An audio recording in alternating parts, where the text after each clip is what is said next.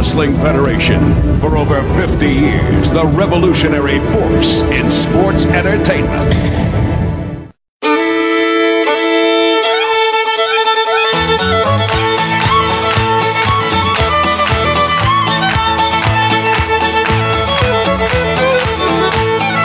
Don't go messing with a country boy, a country boy, a country boy.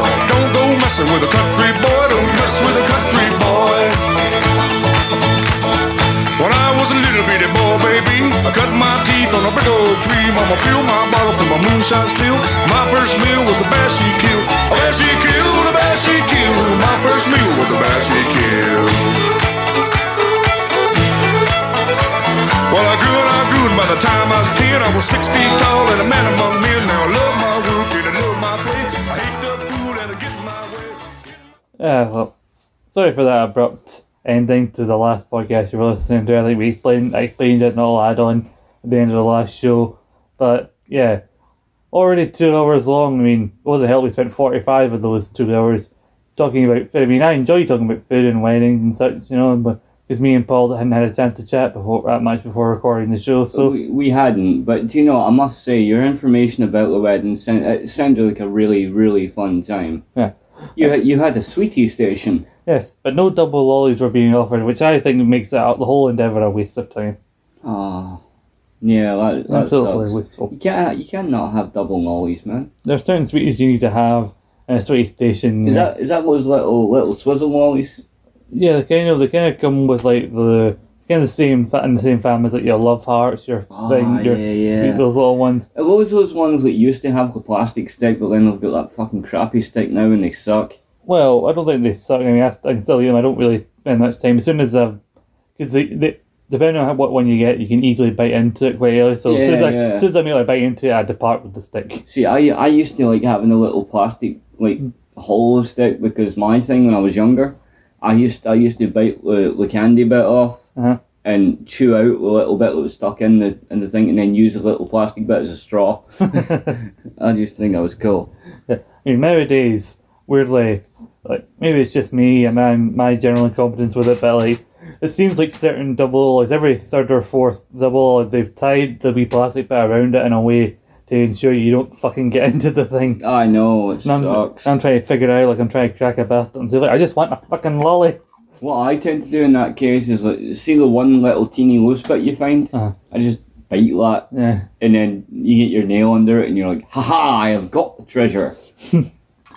See, it's stuff like this that we were rambling on about, and then we talked about the undercard and some info surrounding the 97 Rumble.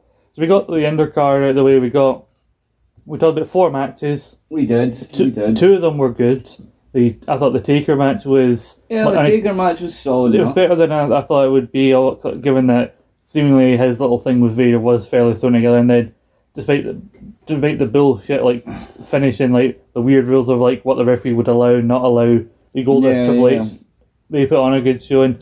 But then you had Ahmed and Farouk, which was a big pile of nothing, and then... Yeah. I made sure to bring some info about the WWE relationship with Triple A. A big pile of nothing.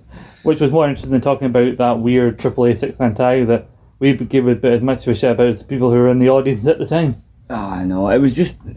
You know, it's weird to say as well.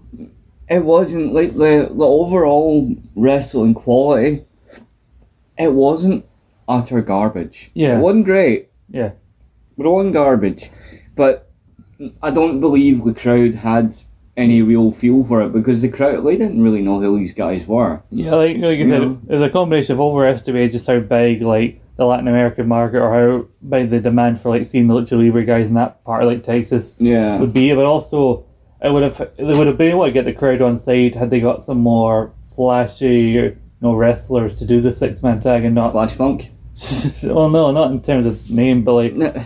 Clearly they were wanting the kind of guys they were seeing on WCW. They were wanting those guys they could not get. And they were like, oh, well, you're going to see some unique moves here, and it's not going to be a ground-based match. And then it was a mostly ground-based match with a couple of high spots. Not all of them that even looked that good. Well, as I said at the outset when we were reviewing that match, it was basically just tit for tat, like, this guy goes with this guy and so on, and then we'll mix it up a little bit and then finish and then done. But then again, I couldn't even remember long enough who was who, and then the commentators didn't know half the time who was who. And was Cybernetical in that one, or was he in the Rumble? No, I believe Cybernetical was in the... No, all the guys who wrestled in the Rumble were not in the six-man tag. We're not in the six-man, right, cool. So, it was interesting. They had a weird... It was basically, with the exception of Mil Mascaras, like, the rest of them were because they're like, well, who's available? Yeah, Mil Mascaras was a legend of sorts, right? He'd been in the business for many years. Even by 97, he was a legend and everything. He's a WWE Hall of Famer now. Is he? Yeah. What, for one appearance? Well, I think, no, he's one of those few wrestlers who's there for his more general, I think, because they have Tatsumi Fujinami. He's in the Hall of Fame. I think he made 1 or 2 appearances back in the day, but then he's Japan worker. Then when you think about Sting was probably in there just for his general career, and maybe not his TNA, but WWE will acknowledge his WCW stuff. And the stakes of the Asian wrestlers, if you're going to have those guys in there that have only been in there once or twice, why the hell is Taka not in there? I know. Your first ever lightweight champ. I know. It's fucking unbelievable, isn't it? When's Taka's time going to be? Taka's still fucking wrestling now. Well, he should be in the Hall of Fame. I know. When's it going to be Taka's time? I don't know. Taka time, man. See, even the seagulls, the weird, annoying seagulls outside didn't agree with you. Yeah, they agree. Well, what the fuck's Taka's time, man? Yeah. Taka time. Taka, who had the grandest Rumble exit of all time when he got flung out and broke his face. And was he even in the fucking match, officially? Who flung him out and broke his face? It might have been, I think it was either Bradshaw or the Big Boss Man, one of the two. One of the big lads. Flung him with fuck it and he landed right on his gum. To which a legit popped Jerry Lawler to the point where he kept asking it to be replayed by yelling, show that Chinese guy getting thrown out. and JR had to repeatedly go, he's Japanese, god damn it. I'm just waiting for a Gorilla Monsoon there. Will you stop it? Will you be serious for a bit? But yeah, so there was a lot to cover with this pay-per-view. I didn't expect us to go that long with it, but, now we're getting to the 2 matches that really matter. So you got the Rumble match and then you got the main event, the W2 match. Still not entirely. I mean, I get for this particular Rumble why you'd have the title match on last week, Shawn and the Homecoming, but I'm not always a fan of the Royal Rumble not being the main event of the Royal Rumble. I get that. Was it the 96 Rumble where the title match was before the Rumble? Well, I think this is actually part of a 3-year thing where 96 the title was on last. It was Brett Taker. Yeah. Brett Taker, which ended in a non-finish because Diesel got involved. Diesel got involved, and then that led to the Mania 12 match between Diesel and Taker. And then also we talked about that Raising the Cage match where Taker tried to pull Diesel into the ring. I swear to God, I think I've drank too much about it to say Dazer and Tickle. But, so that's the least understandable of all of them. Yeah. But because then after this, also you got Shawn being in the main event here because hometown, and then the following year, the title match goes in last week, Shawn v Undertaker in the casket match, but that one's more understandable, not only because... I don't like that match. I know you do, but it's understandable, that one, because you had the angle afterwards where Kane tried to set the casket on fire, and it's over as Austin was. It's hard to continue on with the show when a crowd is just literally seen a man burned alive. Yeah, I kind of get it though, when I think about the 98 Rumble. Mm-hmm. I can be less offended by that now because I can appreciate the fact that if Shawn wasn't injured then he'd probably be dead now. Probably. Because he was in a very, very, very sketchy place at the time. Mm-hmm. Like, that 98 was when he was at the high point of his addictions, right? Uh-huh. And wasn't what was it he said at the time? Like, the next morning he woke up after the match and he could not move. And what was it? Shattered vertebrae or fused? I think it was partly shattered vertebrae. I don't know if it was fused. I think he did have to have surgery. Yeah, which is probably why they thought he wouldn't come back. But his back was really bad by that point. I mean, his back had been getting progressively bad throughout that year and probably throughout part of the previous year. But, like, I know we did say that we were going to ramble too much, but it just goes to show you, like, the slightest little thing and boom, your career's fucked.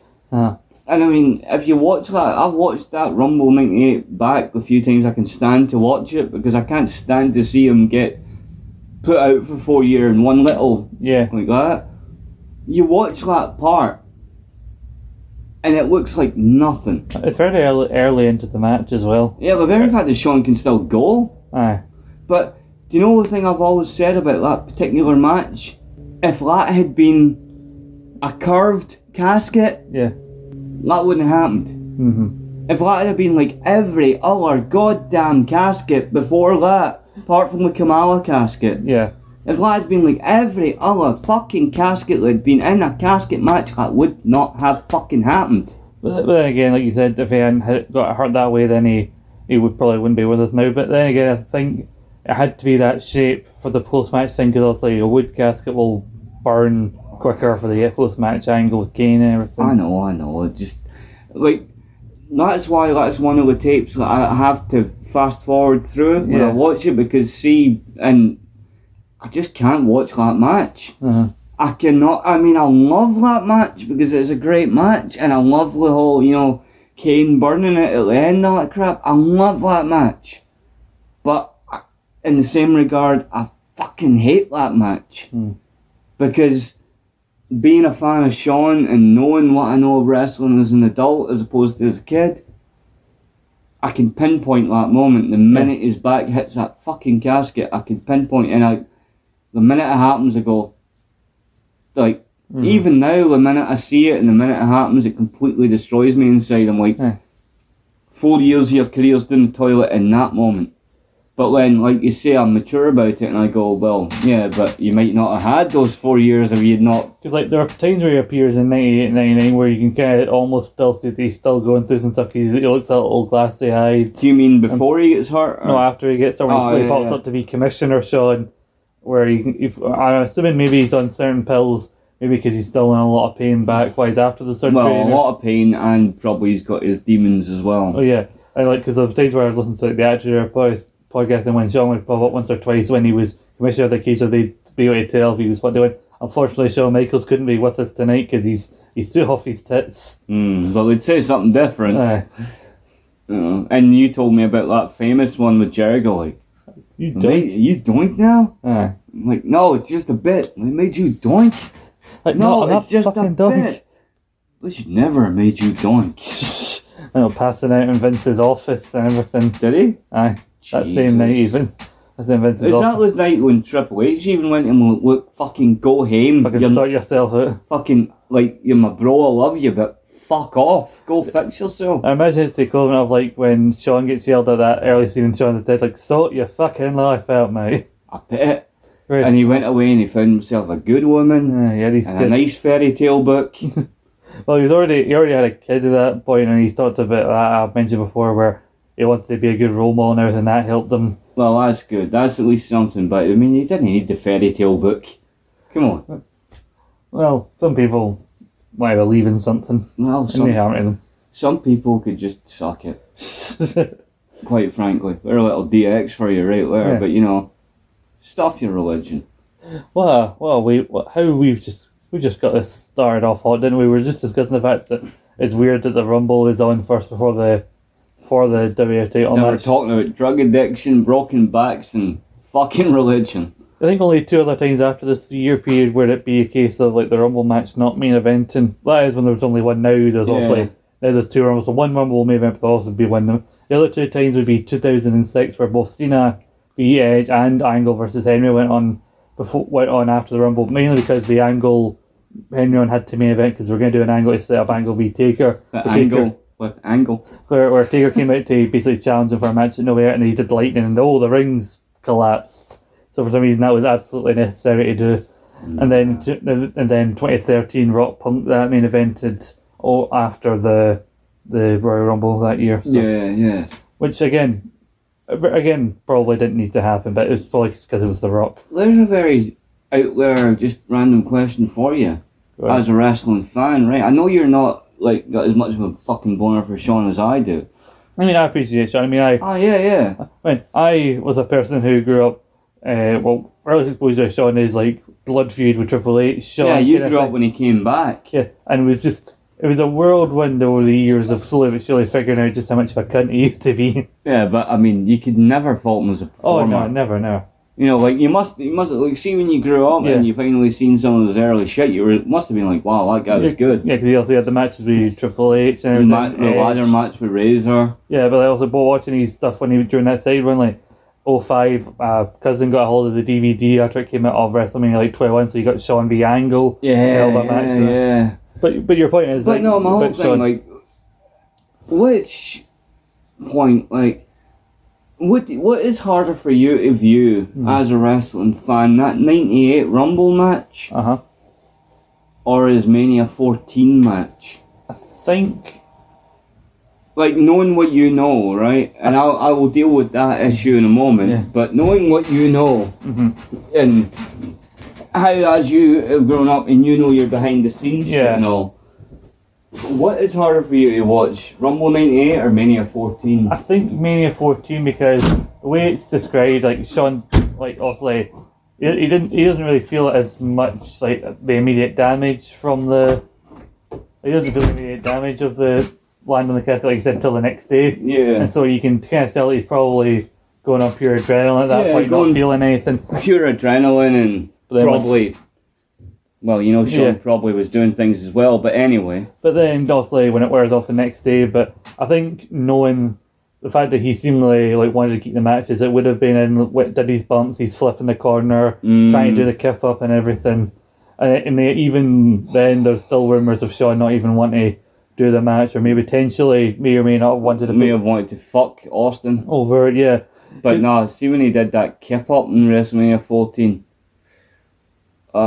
Yeah, man, like when he did the kip up, but you seen him right. He did the kip up, but then you seen him falter, and he went he winced really heavily, and you were like, "This guy's hurting." Aye, yeah. So also in a way, maybe him getting hurt before the match was the best thing for it, because like it was a case of like there's no other option. Like we're always going to go with Austin, but there's no other option. Like you need to go away, get the title off you, go get surgery and everything. Because Shawn, if he was healthy, I can't not see Shawn trying to be a dick, get in Vince's ear as he often would be, and convince him some way that it was a good idea for him to walk out as champion. Shawn pretty much was like a new gen attitude era Hogan, wasn't he?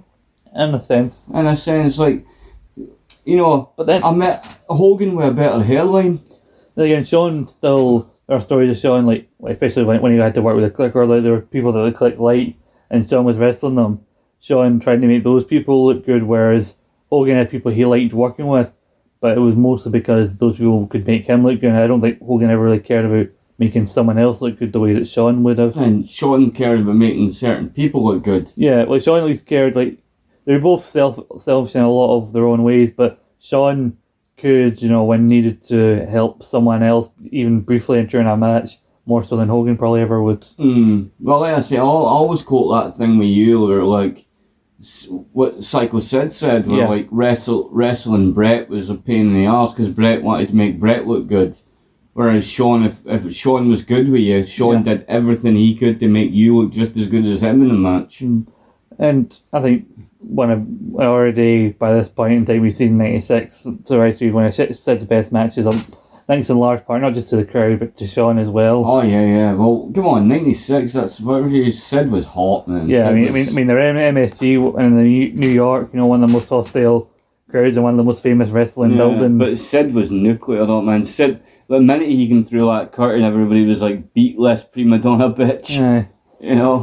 So I don't know how we're transitioning here, but yeah, we've covered basically everything in the show up until the Rumble match.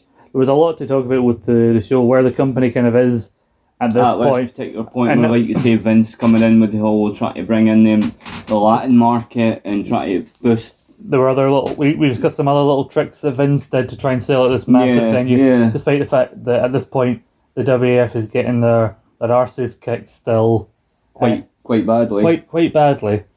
Still getting their arses kind of handed to them at this point, and like they're struggling to sell out certain Raw tapings in the late 96. But I think the idea of like doing their last big 4 pay-per-view Survivor Series in MSG, which is often like even only in very rare circumstances can they not sell out, especially for a pay-per-view, and then doing this one again, like I said there, it's like, oh, like look at how like we're still the biggest game in town, but yet noticeably like the Rosemont Horizon, Chicago's a big wrestling city, but it's not the biggest venue that they go for WrestleMania that year, which is weird, but maybe it was just a case of they're trying to sell it using the card rather than the venue. Who knows?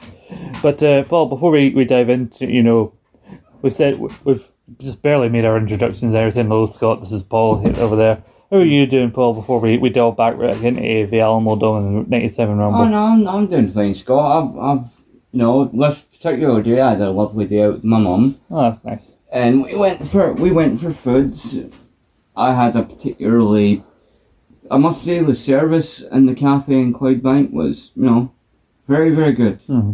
Very good service, and it was a reasonably decent breakfast. Just I was mildly confuddled by the fact there was haggis with my breakfast. Yeah. It's not something. I don't care what part of the world you're in. Mm-hmm. You generally don't have haggis with your breakfast. Yeah. That's more of a meal staple.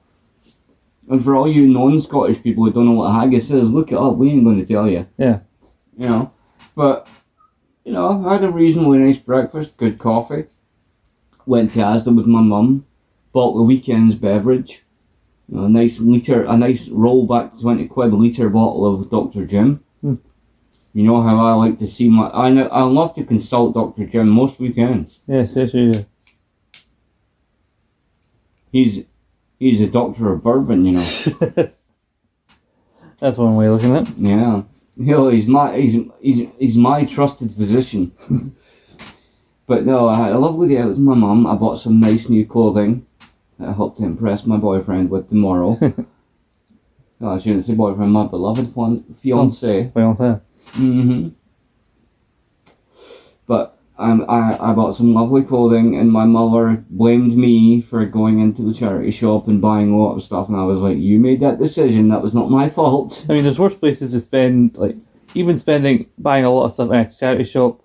For the most part, you're still not spending a great amount as you would in another shop, because not really. And I'm not trying to diss charity shops and everything. Oh, hell no. Charity shops, I'm sorry to cut in on you, sure. But charity shops, anyone who does not appreciate a charity shop, quite frankly, is a dick. Sometimes it can be amazing when you do find a charity shop and you're also helping a decent cause and everything. Hell yeah. Like the trick with a charity shop, you just have to look. What was the charity by any chance? It was cancer research. I'm quite fond of shopping and spending my money in cancer research. I've lost family to that particular curse, so I'm quite fond of supporting that. Also, shop in the British Heart Foundation. British Heart Foundation is a good one. I'm very fond of both those charities. So yeah, I've done some stuff charity wise, like the place where there used to be a Blockbuster is now a Bernardo's, which is a kids charity in the UK. For those who don't know, and I've given some odd things over there and over the years, like cold clothes and things like that. But also I did the thing, that walking thing. I think I talked about in the podcast that I do a certain amount of 1,000 steps per day. That was in favour of a charity, my friend. And then you hurt your knee, didn't you? But I still did it. You did. I still did it. You're a champ, man. It took me slow, and I had to bend the thing a little bit to go into carry over in March. But I did the equivalent of the 12,000 across that period of time. Yeah. And I raised it was around 150 odd quid for Children First, which was a charity. It was a charity my friend works with, Gary, which is again about kids, helping kids and everything. Oh, well done. Because I mean, a lot of people shit on charity, like, oh, the money's not going here, blah blah blah. But you know what? If you do your part, it makes a difference. You know what I mean? And I knew it was directly going there because the way I set up the Facebook, and then you join a main Facebook group so everyone can chat with you, and then you can through that it will show you how to set up your own one and set up your fundraiser, and then you get notifications from them afterwards, like, thank you, you've actually raised X amount of money. And I don't I would like to do that kind of thing too, and I hate these people that do it for the sake of glorification. You know what I mean? I would just do it and take my money, leave me alone. But I really do just shopping in a charity shop. I feel like I'm doing something. You know what I mean? I feel like I'm doing something, and I like those charities, like cancer charities and things, because, like I say, I've lost family, that kind of thing, and it means something to me. You know what I mean? It means a lot to me. So I appreciate a charity shop, because I mean, if you actually spend time and you actually fucking look, you'll find a lot of good shit. You know what I mean? I was in there a couple of weeks back and I found a fucking Lost Boys t-shirt and I was gutted because it was just out of my price range and I really want that t-shirt, man. And then I went back with the money and it was gone. I was like, damn it. I was like, well, but I bought something else anyway. I was like, fuck it, I'll buy something else. But I was like, damn, I really want that t-shirt. But no, I got some nice things today, which I'm reasonably sure my dear fiance will like. Mm-hmm. Reasonably sure, and if he doesn't, fuck him. I like him, so I'll be happy with that. And like I say, we went for a nice lunch and went little charity shopping. My mother was buying all her ingredients because she's making a nice meal for her and her particular gentleman this weekend. Her gentleman who is my namesake. I might add, very cool dude, very cool guy, But so she had a nice day, I had a nice day, we came back. Then I went up to the shop and I got my electricity. Good, you need your lecky. I know. And I have been enjoying, I'm enjoying on YouTube, Kicking It with Ross. Because that guy, very cool guy, loves his wrestling. And I watched this week's Raw, I laughed my ass off. And I showed you that bit. You see why I laughed my ass off. Yeah, the scene thing with Theory and interrupting Roman's promo and everything. I guess read the room. Your daddy's not here anymore. I'll tell you who his daddy is. The Tribal Chief's gonna be his daddy. And he looked so bitched. And that that cherry on the cake when he also just slapped him right in the back of the dome. I was just like that. I was like, oh, that is money, man. Because we recorded our part before everything came out. I think with the whole Vince retirement, the Triple H appointment, and and Stephanie and Dick Cannon being co-CEOs and everything like that. And this will be SummerSlam will have happened by the time that you guys are hearing this. Yeah. But it's creating an interesting prospect of what's going to happen, not just SummerSlam, but the weeks following it, because you've got Clash at the Castle and everything. We have TV 14. Potentially, yeah. Particularly for Raw so far, not SmackDown or anything. Fuck SmackDown. You leave SmackDown alone. No, I will not. Anyway. I will shit upon it until it's good. But... so then we got Clash at the Castle. I think they're stuck in the whole Saudi Arabia deal. I think they've already signed a big long deal, so I don't think there's any getting out of that anytime soon. But we made a point a long time ago about WWE, and that we weren't going to talk about current day stuff unless we generally felt interested or wanted to talk about it, and there wasn't anything interesting us at the time. Oh, no. But they're setting us up in a position where there may be more WWE current day chat on this show. I think so, because the very fact about the current takeover, the current management team, the creative team, it's a very interesting prospect at the moment, Very interesting. There's been a lot more optimism directed towards WWE online than there has been in a good long while. Yeah, well, like I say, I went on and watched a full episode of Raw, and I was not disappointed by any of it.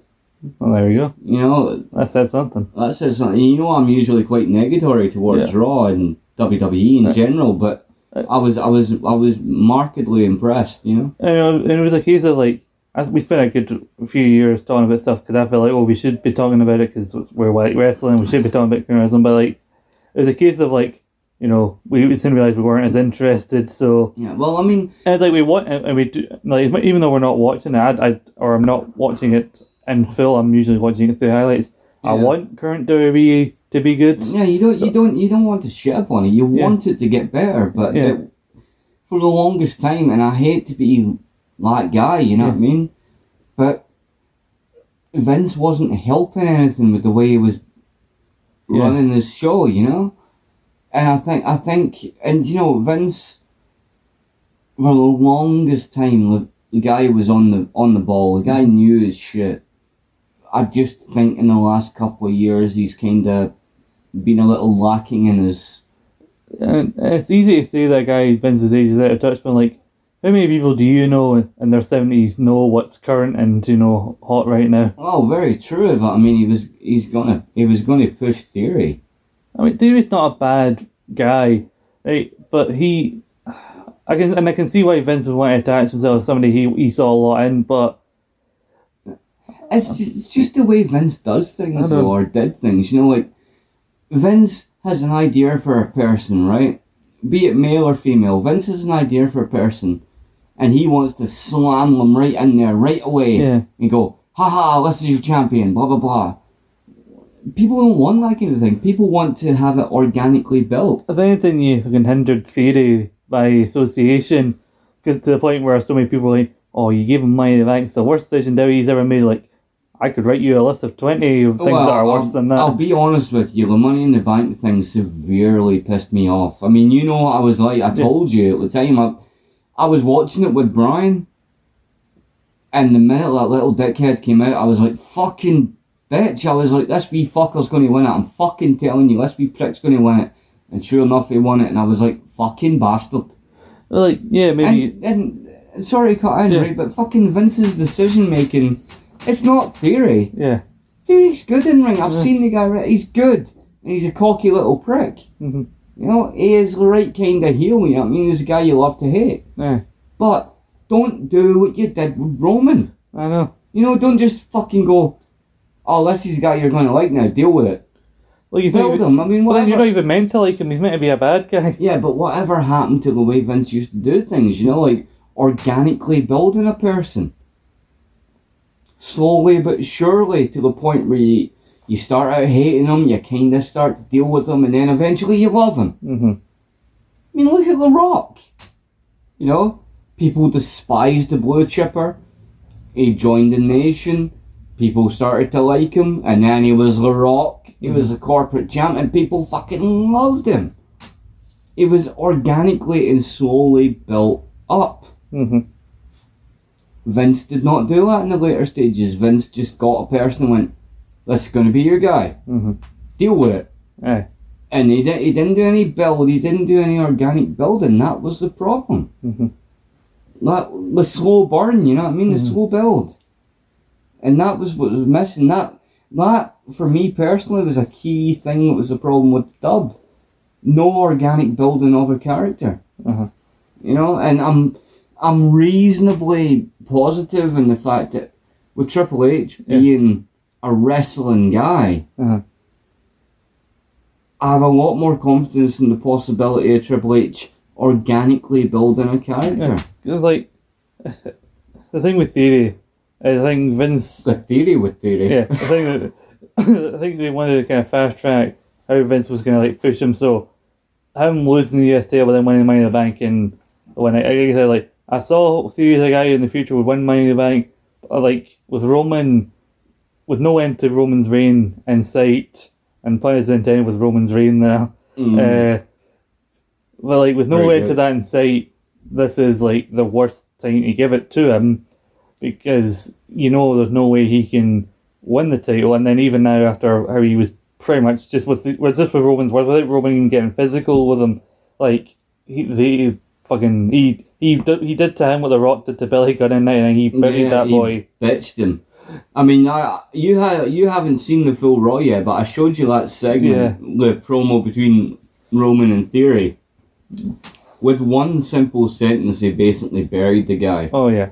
You know, and I mean, you heard the crowd. The crowd were right against him. Like, who's your daddy? Who's your dad? But like, he's. I think the idea is like, oh, he's teasing Roman and Lesnar that he's gonna cash in on him, so they're kind of basically trying to put him in his place, like, don't fucking think about doing it.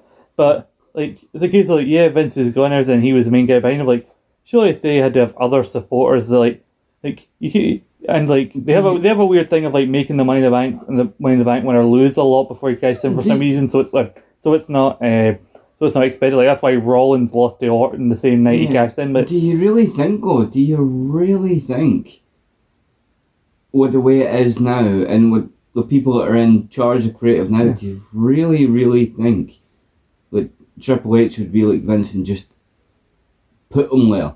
Do you not think Triple H would make him work for it? I think they're gonna have to find a way around like him cashing in, losing, and then going through a serious rebuild with Triple H, because like Triple H signed him up for like NXT and everything, and he seemed to be a guy a lot of people help. He's a Triple H guy, but Triple H doesn't like Vince. He's not going to just like Vince takes a guy right and goes, "You're at this point, and we're going to put you right over here at this point right away." Where Triple H goes, "You're at this point, and you're going to have to work towards this point." They're going to have to do some serious work, because have him get like beat up a little, and so to make his inevitable cash in like unexpected and everything. Because it's gotten to a point where I don't even think he will cash in on Brock or Roman. No, I think he might be. I think he might be Kennedy.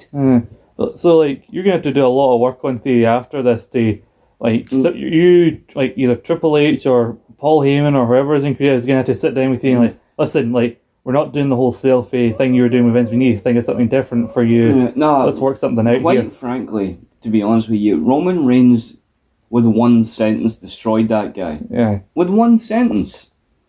And if a guy's character can be destroyed with one sentence, how strong was the character in the first place? So they need to find like a different kind of character like for him. I think we're going to have to do with him what they eventually did with Cena. You know how Cena started out as a little prick, little heel, little cocky bitch. People hated him. And then Vince went and slammed him into the fucking limelight and everyone hated him even more. I think what Roman said might be leading to how they can help Theory. He said, like, you need an advisor. Like, I think that's what they need to do. Have Theory lose his opportunity, lose the youth. He'll feel like he's at his lowest point, and then find somebody who can be his man. Put him with MVP. I heard rumor they were going to fucking make. I heard rumor they were going to make Dolph his advisor. Yeah, don't do that. Dolph can see everything I've done. Do the opposite of that. Hey, come on, Dolph was okay. Oh, he's getting bounced by Dolph Ziggler in 2022. That does not help you in any sense. Yeah, when you're getting bitched by Dolph, who at the moment looks like a sleazy businessman. And more to the point, I can't believe I'm saying this, but I agree with Vince Russo. Where's Bobby Roode? I don't know. You know what I mean? Where you at? But like, or to quote the legend, what's up with that? Like, the whole thing was like, John Cena can't be at SummerSlam. He committed to filming season 2 of that Peacemaker show he's on, which is very good if you haven't seen it. I keep meaning to see it. I am meaning to see like you're meaning to see the perfect host. Robert Patrick plays his dad, who's secretly a neo-Nazi. Well, he's revealed midway through to be like a neo-Nazi kind of character. P1000 is his daddy. Yeah, cool. We actually worked together before. He was the baddie in that Marine film that John Cena was in. I've still not. I fucking have that, and I've still not watched it. Well, I've not seen it either, but apparently he's the baddie, and that is big Robert Patrick. Isn't The Miz famous for those now? Yeah. Hadn't he done like 5 of those or something? He did like 4 of them, I think. Yeah. But like they want Cena when they said, "Oh, what's the Cena theory?" I mean, you're like, well, you need to get that Money in the Bank off of Theory, and you need to do some serious building because current Theory, after what you just had Roman do to him. Yeah, I mean, you've seen that. He was bitched. Like, you ever seen, like, those promos with, like, Cena and Miz or Cena and Roman, where Cena, who people don't give enough credit for his promos, basically puts them in their place. Just puts them in their place. Like, if Roman can do it, put him down in one sentence, Roman, who doesn't talk all that much, has Heyman do it for him. Imagine what Cena's going to do to current day Theory in one promo. Roman put Theory down with a look. You know what I mean? Like, see when Theory was all that, Roman's just like, you did. Frick. To quote that kicking it with Ross guy, he's like the look, he's like, you want? You fucker. Yeah. You here to talk to me? No. And the fact was, like, when Theory came out, and he was all cocky and holding up the briefcase on his shoulder, all like, yeah, I'm gonna cash in, and Roman Reigns is like, really? You're gonna cash in on me and Brock? Nah, you know, come on, you're a fucking cunt, come on. You're not gonna cash in on nobody. Do you know if he didn't get injured? And hear me out on this one, I really think a brief thing with Cody in Theory would have been good because it's the contrast, the Cody, the American Nightmare who everybody loves. Well, no, it was more like Cody, despite, being a second generation guy, and the whole stick is like, second generation guys get shit handed to them, but like, Cody says like, I wasn't seen as a guy, so I had to go away, become the guy, and then come back and like show that what I become, whereas you're just being handed everything, like, the idea of like Cody trying to teach Theory some respect and all that shit. If it came to that kind of storyline, Cody would win. Well, yeah, but then it's the idea of like trying to like toughen Theory up a wee bit and keep him. I think the best thing for Theory is a long-term face turn. I think is the best thing for him because he ain't getting there as that little cocky prick heel because everyone just thinks he's a joke, especially now. I think a trip back to NXT if they're revamping, and technically it's not even NXT 2.0 by the way. Like NXT 2.0 is technically going from reality show to Black and Gold, so technically this is NXT 3.0. So then if Triple H tries to, keep some elements of 2.0 and mix it with some Black and Gold, it's now technically NXT 4.0. So let's get it accurate here. Let's get it back to Black and Gold because this multicoloured fucking nasty boys fucking spray paint looking gayness has got to go. There's some good people on 2.0. Yeah, I'm sure there is, but it looks gay.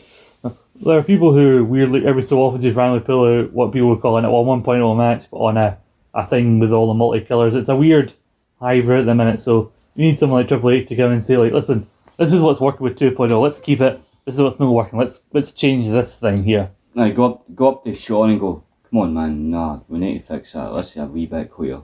Go on. So sort your fucking life out, man. I think Theory going back to NXT for around like bitter that like everything was meant to work out for me here, like being very bitter about it. Give him a run as NXT champion, have him win that, lose it, come back to the main roster, then rebuild the guy. Cause send him back to the fucking job centre. He's not a bad guy. What is your issue? I know his characters are cocky, right? But he is a good guy, and he is a fantastic wrestler. I think he's actually really fucking good. But the character is really fucked.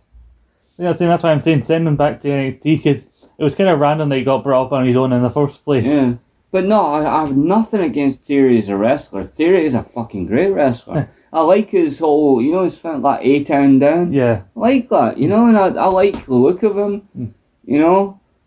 He's that guy you love to hate. He's like Cena was. Mm-hmm. He's very like Cena in the early days, I think.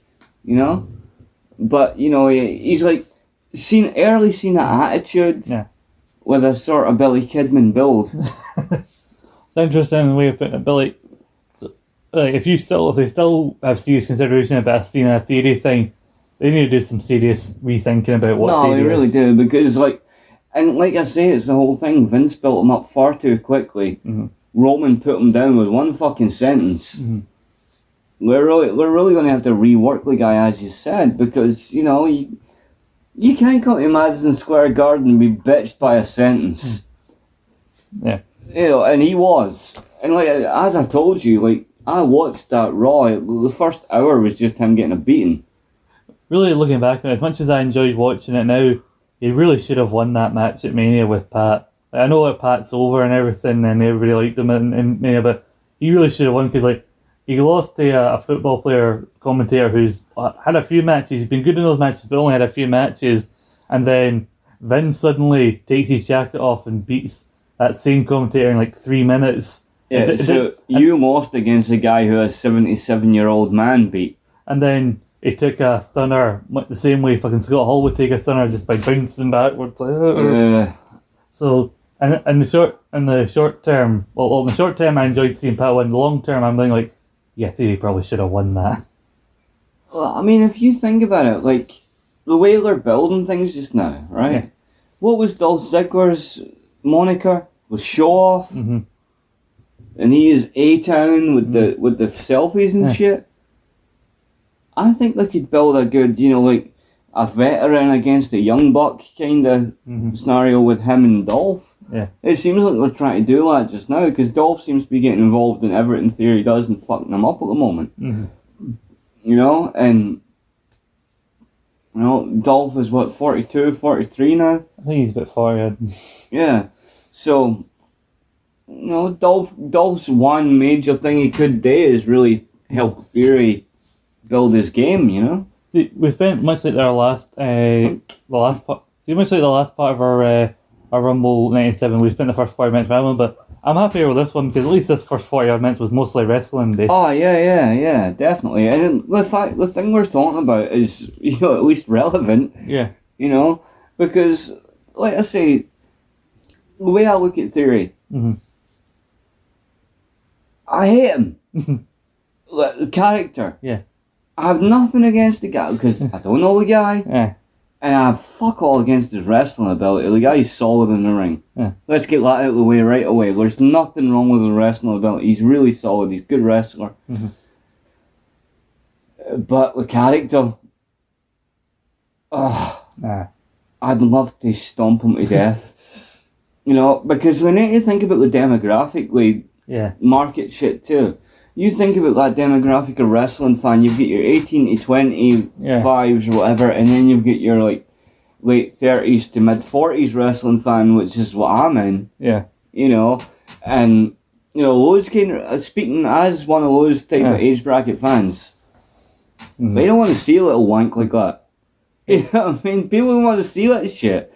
And you tell me, right, if wrestling goes back to TV 14 in the dub, tell me there won't be more people in my age bracket voicing their opinion. You know? And the one thing I will say in that whole TV 14 thing, hell yeah, I want it back. But they better fucking respect the women. And I'm quite serious about that. You know what I mean? Like, I've loved, seeing in the last good few years, I have absolutely loved women's wrestling. Because in the last few years, it has not been a bunch of little fucking girls, little skinny girls wearing next to nothing, not doing very much. It's been actual women, a lot of them powerful women. I mean, you get Jordan, you get Shayna Baszler, you get for you time you had that big clumsy idiot Nia Jax. Yeah, Rhea right now. Yeah, Rhea, who is a beast, man. You know what I mean? I'd love to see like Rhea v fucking Jordan, man. That'd be or Rhea versus Savannah Evans. Fuck, man, that'd be something. But you have so many women that have mutual respect, and like I would not fuck with any of them. You know what I mean? But as long as TV 14 is done right, and not like, I don't want to see women being fucking. I don't want to see them be put back to nothing but a fucking softcore porno show, you know what I mean? Because like, I don't know if they're TV 14, the pair we're going to talk about here with 27, because I think they're getting their about, because like they've been doing a very PG product with Golden Era, New Gen, and everything.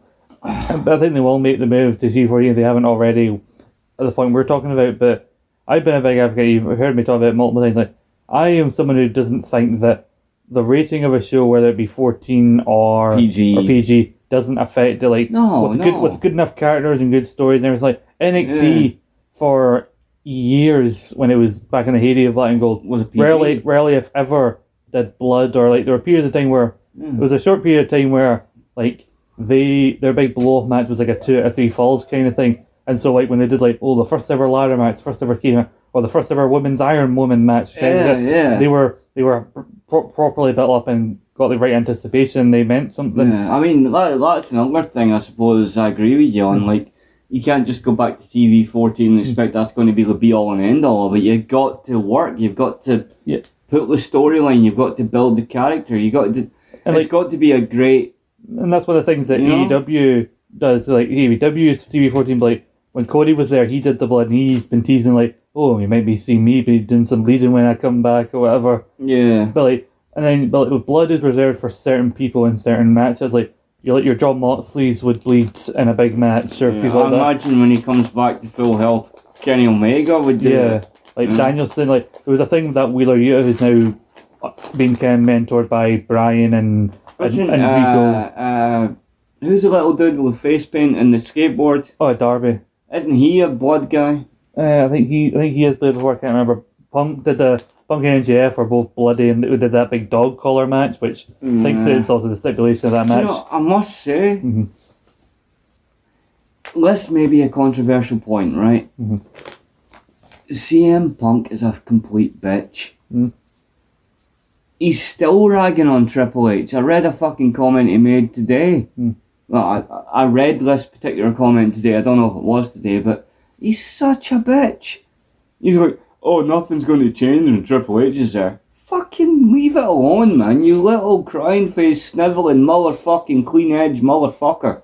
Fuck off. Anyway, like Wheeler Yuta, he was a guy now being mentored by like Regal and Moxley and Brian. he had a match with Moxley where he got properly like busted open. Yeah. And they used that to throw the idea of like he got beat up, he kept fighting Moxley and ultimately lost, but it was a case of like, I like this kid, he can take a beating but get back up, and then they kind of brought him under their wing, and since then he's got to compete in Ring of Honor in Japan, and since that's the idea of like, that was like a TV match, but like, you know, this kid had to bleed because it was the idea of like him trying to prove to these guys that he could stand with them and everything. Go. So like, let me ask you this: CM Punk, yeah, did he, when he was in Dub in that early state, did he ever actually wrestle Benoit, or was he just scheduled to wrestle Benoit? I think he was just scheduled to wrestle Benoit. But he never actually wrestled Benoit anyway. Nah, never actually wrestled him. The closest they got was when Benoit came in and did the face-off, right? Yeah. I think the last person Benoit ever wrestled was like Elijah Burke. Elijah Burke, yeah. Elijah Wood's an actor. That would be a good match.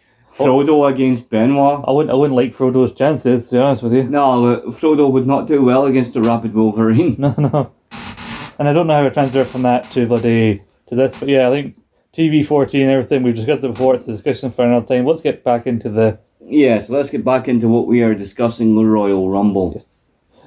Sorry if you've been waiting around for like 50 odd minutes, but like... We do hope you've appreciated our thoughts and our musings on the current product. Mm-hmm.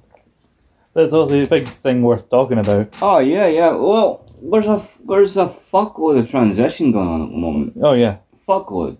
I mean, let's not get into another ramble, but let's just say that much. Yeah. There's a fuckload of transition, which we can save for a later date. And to be fair, I'm not particularly like I'm hyped to talk about this Rumble, because other than a few moments and certain people in it, it's not the best Rumble we've ever had to talk about. Well, I would like to say in regards to this Rumble, there is a couple of spots that I appreciate, and there is a couple of people, and you'll be happy with my thoughts on certain people. You know, I'm reasonably sure you'll be happy with my thoughts on certain people. Yeah. But yeah, number one, obviously, Howard does his whole thing, which Jerry Lawler is always annoyed at. Oh, Jerry gets annoyed as I do. Yeah, he's like, it is now time for the Royal Rumble. 2 men will enter, and then every 90 seconds, another participant will enter. Until there is 1 man left, who will be the winner of the Royal Rumble. This is your first time listening to one of our shows where we talk about a Rumble. This is how I like to do it, and I'll remind people who maybe haven't heard it. I'm just going to read out the first 5 entrants, and then we'll talk about some highlights. And who was the first entrant was... I'm going to go through entrant 1 to 5. Entrant number 1 is Crush. Entrant number 2 is Ahmed Johnson. And for the the first couple of entrants... Phineas was 3rd, right? 4th. 4th? Aye. But Fake Razor then comes out 3rd. Oh, so he does, aye! Fake Razor gets a full 1 Rumble. What's his name? Rick Bogner. Rick Bogner, aye. R.I.P. Rick. He gets a full 1 Rumble more than Scott Hall did, because Scott Hall was never in a Rumble. Then Razor Ramon was, though. You got Phineas coming in number 4, and then number 5 is Austin. For the first couple of entrants, the fucking countdown clock isn't properly working. Countdown clock's fucked. And so, like, Bogner, it suddenly cuts to the ramp when Bogner's running down to the ring. Yeah. And then like, it just... Well, Bogner comes in and does some typical Razor type hits, you know, like, rah, rah, and then he does the Razor, you know, with Stampy thumb pointing at himself thing. The Stampy thumb point. Well, that's how you... No. It's not the Razor thing, it's the Stampy thumb pointing at himself thing, because he's not Razor.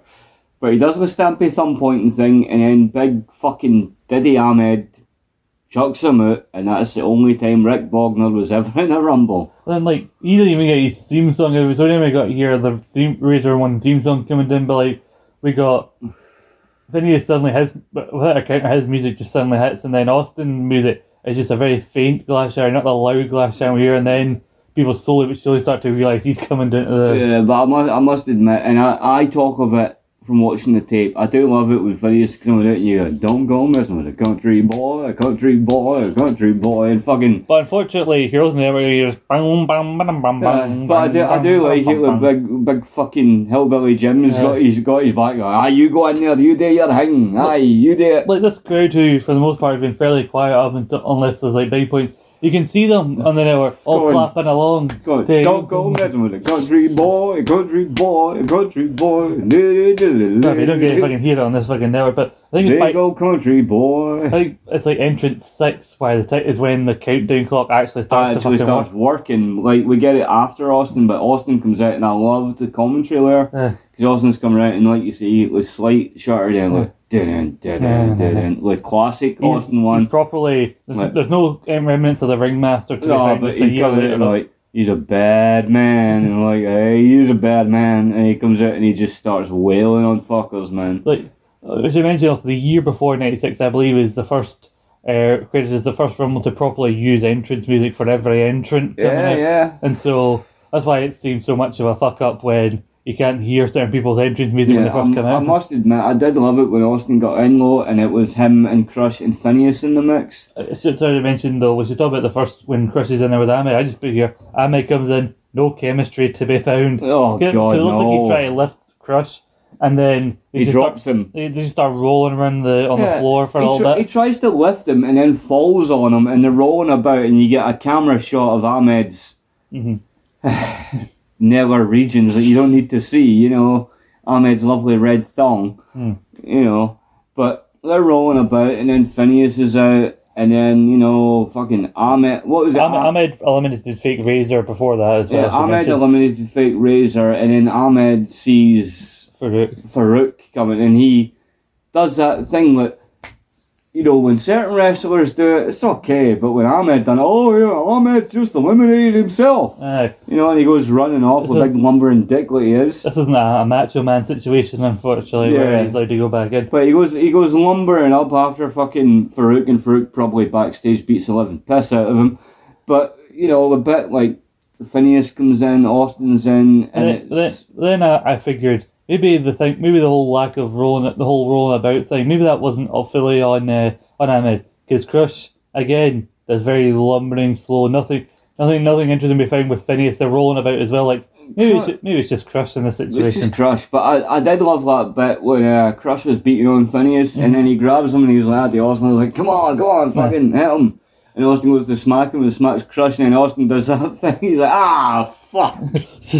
Yeah, like, fuck. But, like, fucking, I think it's Phineas eliminates Crush. Aye, the one elimination he gets, he eliminates Crush, and then fucking Austin fucking stunners him. And then and the fucking elimination's quite clusterfucky because he goes to throw the big lumbering dick out, doesn't quite get him, and then he tosses him, and he's like, fuck him, and then as he's going out, Bart Gunn's music's playing, Bart comes out looking pretty solid, you know, and he comes in and he's doing his bit, and then Austin beats the fuck out of him and throws Bart out.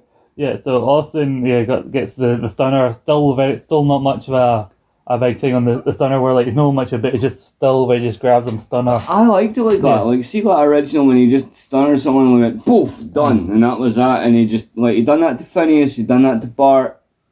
Out both of them go, and then next one comes in. That's number 7. Is Jake the Snake Roberts. Jake, and this is a rematch from King of the Ring. Aye. And you know, to his credit, Jake does no bad for the first couple of minutes. Weirdly, he's one of the more over people we've seen tonight because they're still very loud DDT chants. Yeah, people are like DDT, DDT, and as per usually doesn't actually get to do it. Yeah, this would be second last. Like on-screen appearance as an actual wrestler. Second to last. When was his last? He'd then appear on an episode of Shotgun Saturday Night, and then that would be him. He then would go and have a brief run as a backstage guy, but that didn't work out too well for him. When you know this '97 Rumble, what was his last Rumble before that? Do you know I think he actually returned. He returned the previous year of the Rumble. I think that was maybe a one-off. Was it in '96? Yeah, I think he appeared in '96. I think that was maybe just a one-off as a big like, Jake the Snake's back. But then I think that then the reaction he got because the DDT thing was still over. That then rolled on into an actual run for him. Yeah, and he got the King of the Ring thing, and which is probably a good idea because then if he hadn't had that appearance or been as over as it was in that appearance, then he wouldn't have done the thing with Austin, and Austin wouldn't have thought to use Roberts' religious thing against him, maybe. So you never know who he could have been in the finals against. he talking about your John 3:16. Austin 3:16 says, I just whipped your ass. He has to go backstage and get himself another bottle of Thunderbird, get himself something like Kurt he had back in his prime.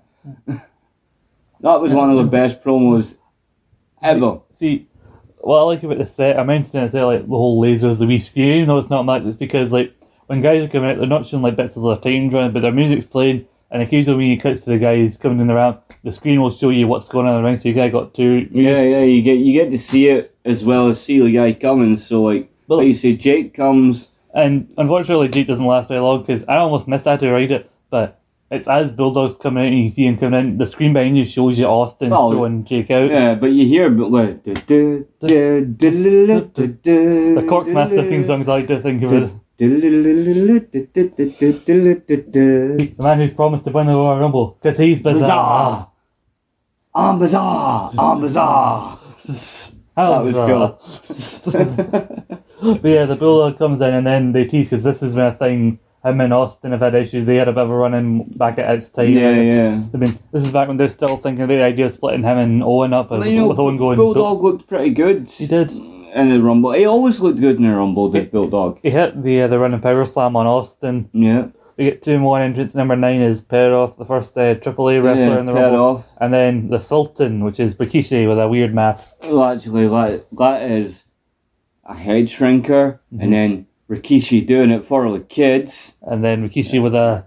And then the Sultan, who has the Iron Sheik's music or some shit, didn't he? He comes out with Iron Sheik.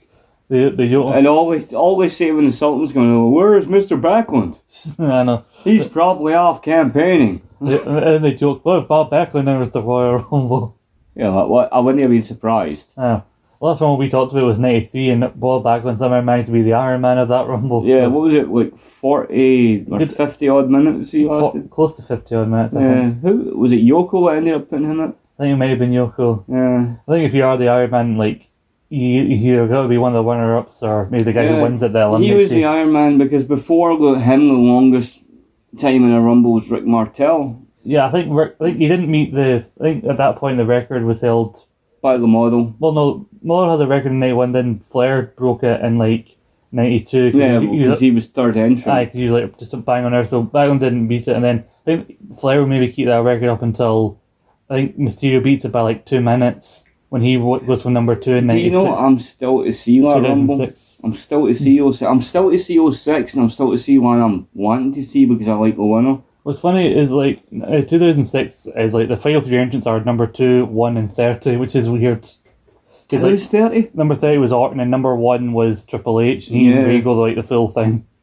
And the fact that Triple H was the first one out with 3 out. Yeah. I've seen like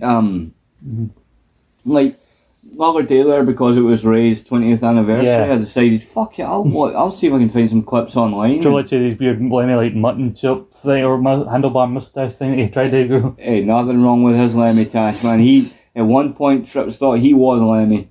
He apparently did, eh? He was not wrestling Lemmy.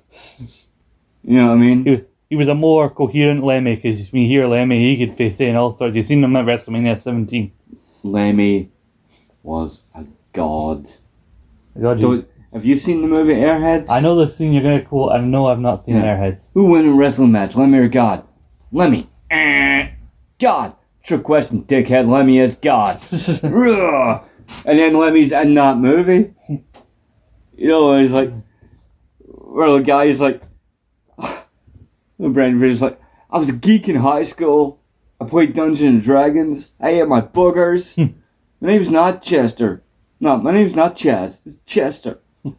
Like, then the wee guy in the crowd's like, I played D&D too.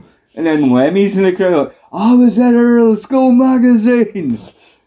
And then they all go, I used to masturbate constantly. And his friends are like, yeah, they beat him up. He's like, I used to masturbate constantly.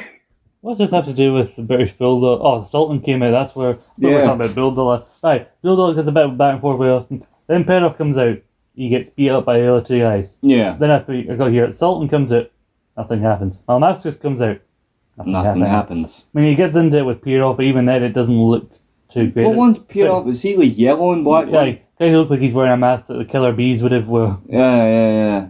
And they wore masks at one point. Yeah. Triple H is number 12. Oh, no. Hunter Hearst Hurst Helmsley. Yes, but the triple 3H stand for Hunter Hearst Helmsley, so fuck you. Yeah, but he comes out to the... I owe to join. Number 13, I'm going to read the next couple inches, then we'll talk about some highlights. Go on, eh? Number 13 is Owen Hart, number 14 is Goldust, and Cybernetico is number 15. I liked Cybernetico, he was kind of cool. But as Triple H is coming in, I should mention the main highlight I put in here is the Bulldog eliminates the Sultan, so Sultan did fuck all in the Royal Rumble. Well, he got eliminated by the Bulldog. Yeah, but that's not doing much. I mean, he didn't do anything to anybody else. It lasted longer in the year before. Yeah. And he was involved in the ringmaster accidentally falling out of the ring. I was going to say, there are some points where Austin's hanging out the ring, but I'm wondering if Austin, back in his mind, is remembering the previous year, like, see, I fucked that up and I was meant to be in the Final Four, like, I best not fuck up here, I'm meant to win the damn thing. Don't fuck up. Like, every time he goes out the rope, he was probably going, clanging. Despite the whole how over he is, Austin, saying, if he'd managed to do that same fuck up in a Rumble he was meant to win, Vince would have looked at him like, you're fucking done, mate. He'd have canned him. Well, Vince won't be looking at anyone in any way now, would he? No. But like, Owen Hart comes in, he's working with Davey, and then he accidentally... Yeah, we're getting to that point. Who was in at that point? It was Davey, Owen... You got Austin in there, Hunter's in there, Mel Mascaris, and Pierrot. Yeah. But like... I think it's maybe like... Austin's like trying to eliminate Bulldog, and Owen claims he's gonna help him. Austin Bulldog is in the middle of like trying to toss Austin over, and then Owen kind of looks, and then he goes over and grabs Bulldog's ankle and hoofs him out, and then Bulldog he does his classic, "You put me out, you bloody idiot, you bloody idiot, you put me out," and then he goes to the camera, "He put me out," and you're like, "Aye, we get it, we've seen it, man, we get you." Fucking put me out, fucking Rumble, man. I wasn't bizarre enough. I was gonna go on, fucking win title at WrestleMania, threw me out Rumble. I was gonna got that Rumble. I was gonna get title. Going up to Mania, wins up title. I was gonna go up to Mania, win the title, be a champion, go home for a cup of tea. Fucking Owen, fucking idiot. Fucking idiot, fucking Owen, man. Fuck's sake. I see him again. I'll fucking twat him. You shouldn't be doing UK accents, man. It's not even fake Newcastle. I don't. Was that maybe Newcastle? I thought we were doing Yorkshire. I don't know what the fuck we're no English. No, he's maybe from Manchester. I don't know. He's never sounded like he's from Manchester. Well, so he done a Daphne one. Get on bizarre.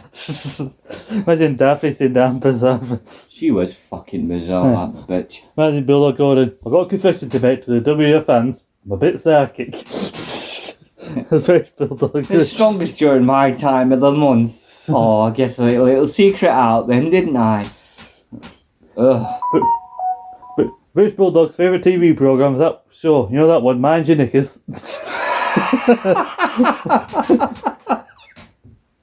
Oh, we're terrible. Bizarre! Anyway, bye. And then they show the replay, which again makes it even more obvious. Like, yeah, he clearly just grabbed you and threw you fucking threw you out, man. Which, Owen's maybe the dick in the argument between the two, but Owen was a bit of a dick, but he was cool. Right, but then it does make Owen look stupid. Like, you just threw out your pal there. That's you fucked, mate. Now, what is it they say about the Rumble? I know. Every man for.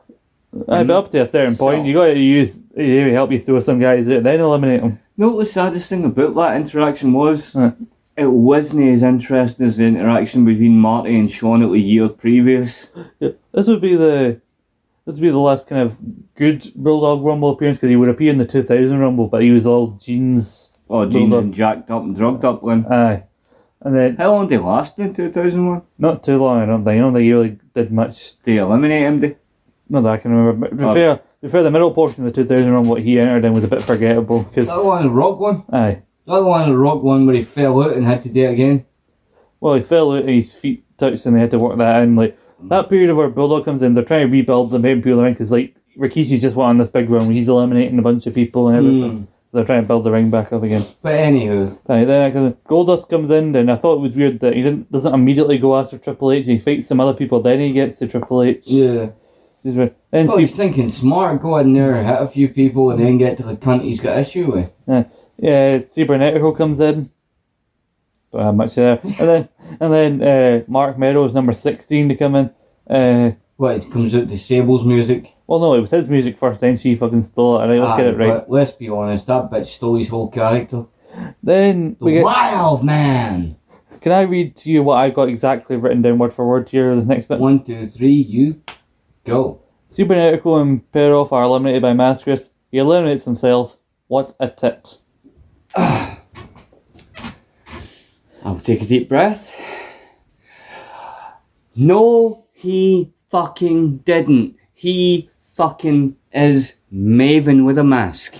Maven with a mask. He climbed through the second rope, he climbed the turnbuckle, and then he jumped. He never eliminated himself. We discussed this very fact before we started recording the other week. He did not eliminate himself. You cannot eliminate yourself if you go through the fucking rope before you climb up on the turnbuckle. Yes, well, clearly he doesn't fucking know that. Well, that's why we were able to throw him the fuck out. Anyway, he's an idiot. He eliminates the other two AAA guys. He then jumps up, does a dig dive, and they're like, oh, well, Mascaras, he's not quite familiar with the rules of the Royal Rumble. That's why we can throw him out easy, yay. But, like, there was the whole thing basically like, oh, Mascaras was like, yeah, I'm a legend. You're like, I can't have one of your guys eliminate me. It'll make me look weak. I'm like, so, if a WWE guy eliminating you will make you look weak, here's an idea, Mil. Have a AAA guy throw you fucking out. Aye. Like, don't make a cunt of yourself. So clearly he doesn't, not only does he not think much of the WWE guys, but he clearly thinks the particular AAA guys they've got involved maybe aren't on the level they can eliminate a legend like Will Mascaras. Can I just point something out here? Yeah.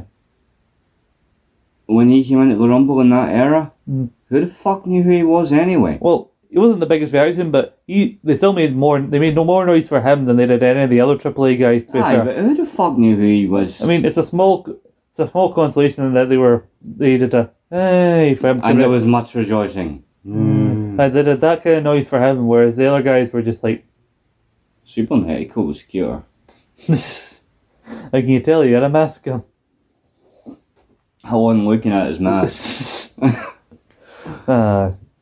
I'm a pervert. Like, yeah, have one of the AAA guys eliminate you, then you can use that in a storyline where you can probably beat that AAA guy at a later AAA show, but...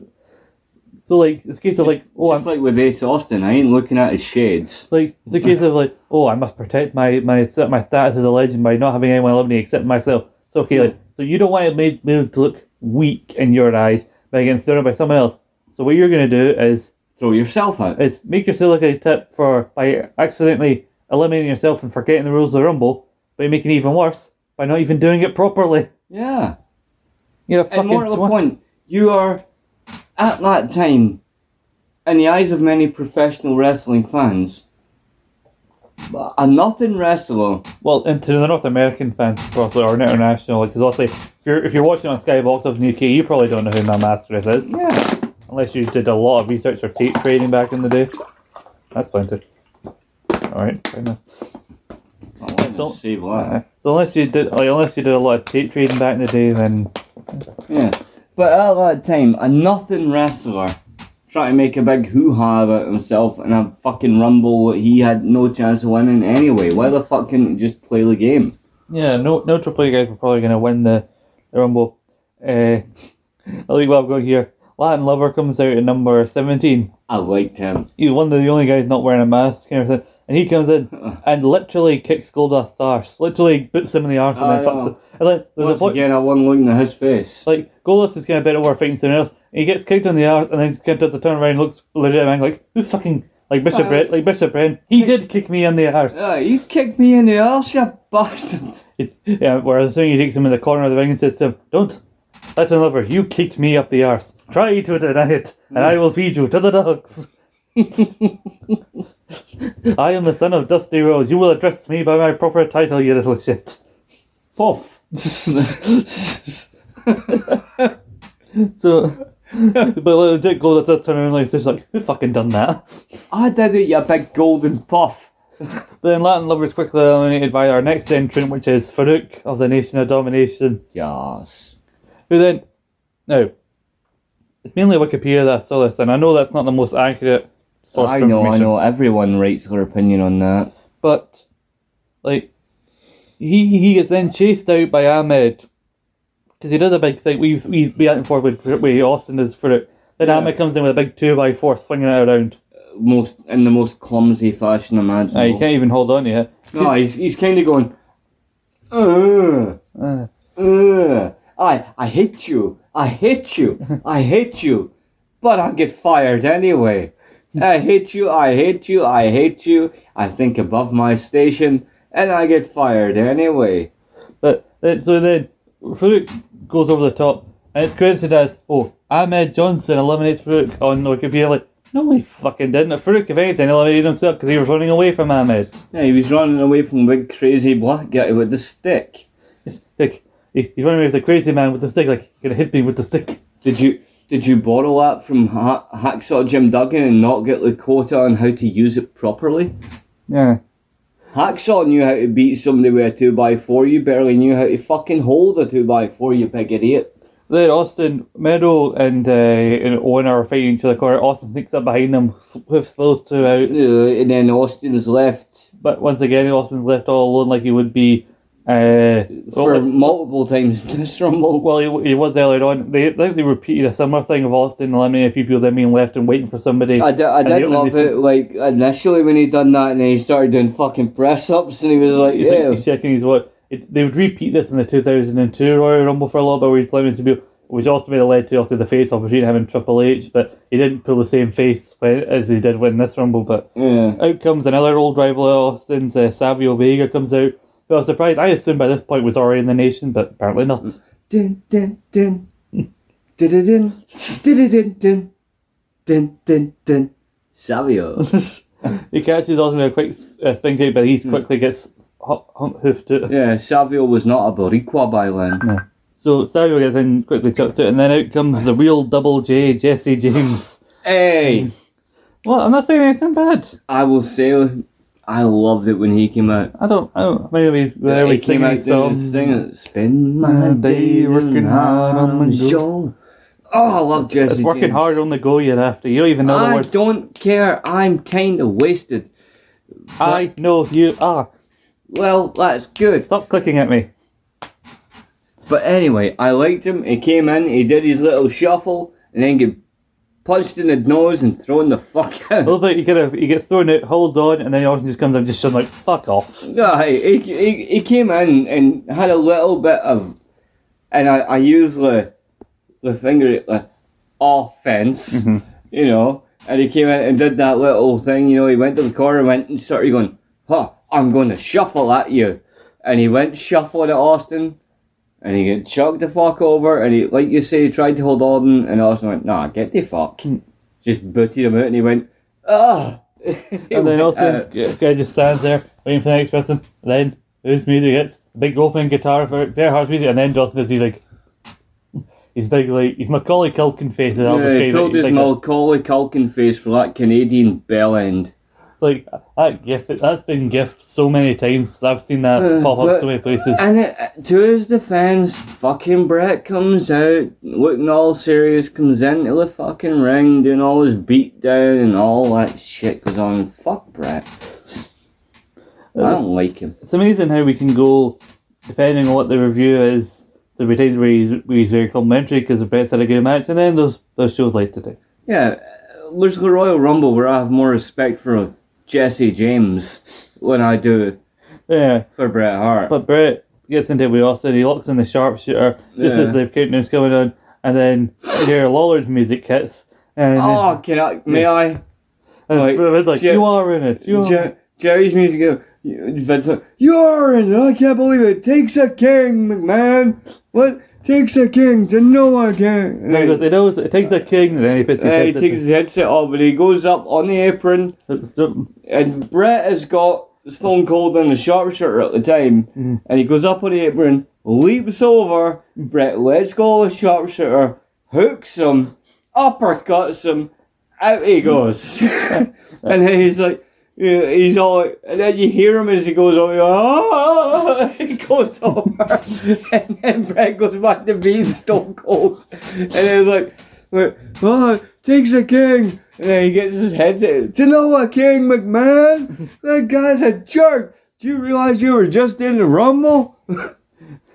So, I just love that. Just one punch and then just the uppercut. And he goes, It's the way Bret does it. It's like, buff, and then, but off, there you go. It was more impressive when Stone Cold's elimination of Jesse James. Makes that noise when he goes in and he said, "Do you know what, man?" And then he goes, "Do you realise you're just in the Rumble?" And then later on, he just acts like he just wasn't in it. Yeah, he's like, I should be in it.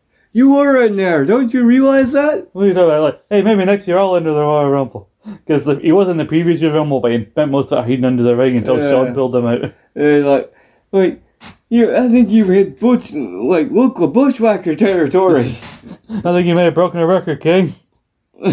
How long was he in there? Like 2 seconds? I have it here. He has the quickest elimination in the Rumble at a total of, where is it? He was in there for a total of 4 seconds. Oh, so he matched Luke the Bushwhacker. I think he was shorter than Bushwhacker, but longer than the Warlord. So the Warlord still had the record, and then that was broken by Santino. The Warlord had the record. Right, by like he had 2 seconds. He got in, he stood in the ring going, "Rrr," got through the ropes. Hogan clotheslined him out. Fucking Hogan. And then in 2009, we broken with 1 second when Santino slid under the bottom rope. Kane immediately threw him fucking out. And Santino goes, No, I wasn't ready. Right. And then they wanted to break it again, but they failed to break it again when Titus was meant to get eliminated by Ambrose and Reigns in 2015. But he just fucked up. He didn't go fully over. So he went, oh, no, and then had to hit him again. Well, at least Titus can rest assured that people won't remember that.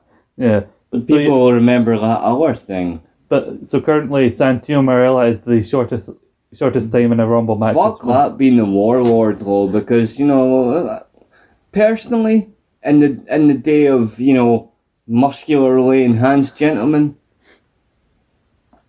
I like the Warlord. That was the big bald motherfucker, right? Yeah.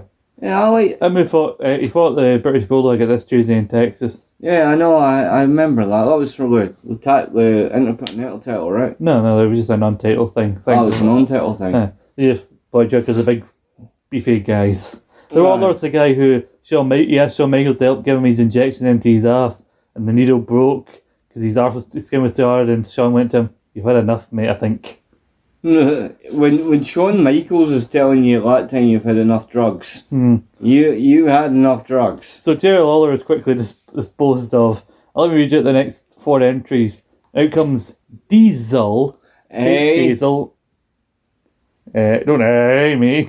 I will hey you because he was a good Diesel. He was a better Diesel than Bogner was a Razor. Well, that's true. So he comes out. He comes out and I'm sorry, cutting again. He looked good. He come out. He was jacked as fuck. He looked good in the Diesel gimmick. Like if we could have done that right, Glenn Jacobs could have been a fantastic Diesel. In 24 is Terry Funk, the mad old bastard. He came out too early. Rocky Maivia number 25, and number 26 is Mankind. Who's Rocky Maivia? That Dwayne fella. Him who's in that DC film where he voices a dog. Oh, that mad cunt, aye. It's going to be another DC film, which actually looks quite good. As we said, the blue chipper. Aye. So Diesel comes out, he has a wee bit between both guys trying to show off, I'm a power guy, then one of them rakes his eyes and everything. Didn't you being a big fucking Glenn Jacobs fan though? Kane. Big Kane fan. Well, let's put that disclaimer in right now. I'm okay with his work as Fake Diesel. Don't give a shit about him as Isaac Yankum. In current day, no fan of Glenn Jacobs a man. Let me rephrase that in the most delicate of fashion. In the wrestling sense, you are a big Glenn Jacobs fan. In the wrestling sense, yes? Do you believe that if it had been properly pushed, he would have made a good Diesel? Well, he could have, had they not spent, 2 years ago, they not spent a full year pushing someone else's Diesel who quite clearly Kevin Nash. looked very different from this Diesel. Don't you think he made a good looking Diesel though? He's a good parody of Diesel, and like he does it better than Bogner, but like Yeah. again, like when people know that that's not the same people, like these are not. There are certain characters you can give to multiple people, but these characters that can switch between person portraying them mostly involve a lot of makeup or a mask. Well, like Doink or Quang. Yeah, or like in Japan and Mexico, there's been multiple people with multiple like different masks. Like Tiger Mask, the current version of Tiger Mask, is getting up a bit in age, is like the 4th version of Tiger Mask. Yeah. So, But no, like Glenn Jacobs, and I mean wrestling Glenn Jacobs, not the political Jacobs. aye. I don't need to talk about your political Jacobs, do you know what I mean? But the wrestler was solid. He was never my favourite guy, but mutual respect, you know what I mean? Mutual fucking respect as a wrestler. As fucking, like, I loved him as Isaac Yankum, you know what I mean? DDS. Aye. And his finishing move was called the DDS. Do you get it? Because the dentist and the DDT, you get it. Oh, I get it. And his theme song was a fucking drill, which I know. that's He not a was good thing. Jerry Lawler's personal dentist, you know. Jerry Lawler, speaking of which, pretty much spends the rest of this Rumble encouraging every new entrant to immediately eliminate Bret Hart, because obviously that's the running thing between those two. And the fact that Bret Hart's a cockbag. But every person who gets in the Rumble, like, no, don't hit him. Go get Bret Hart. Go hit him. And so he's a big fan of Terry Funk, because Terry Funk comes in and just randomly in the middle of the Rumble just hits a pile driver on Bret Hart right in the middle of the Rumble. Like I say, the thing I loved most about this Rumble is because I sat there and I watched it and I was like, as I said to you, I was like, there's a future rivalry. There's a future rivalry. There's a future champion. There's a future champion. I mean, Funk and Manking, when Manking is in, they spend a lot of the Rumble fighting each other, but they'd already fought in like Japan, like big deathmatch tournaments. They fought in ECW and everything. Yeah.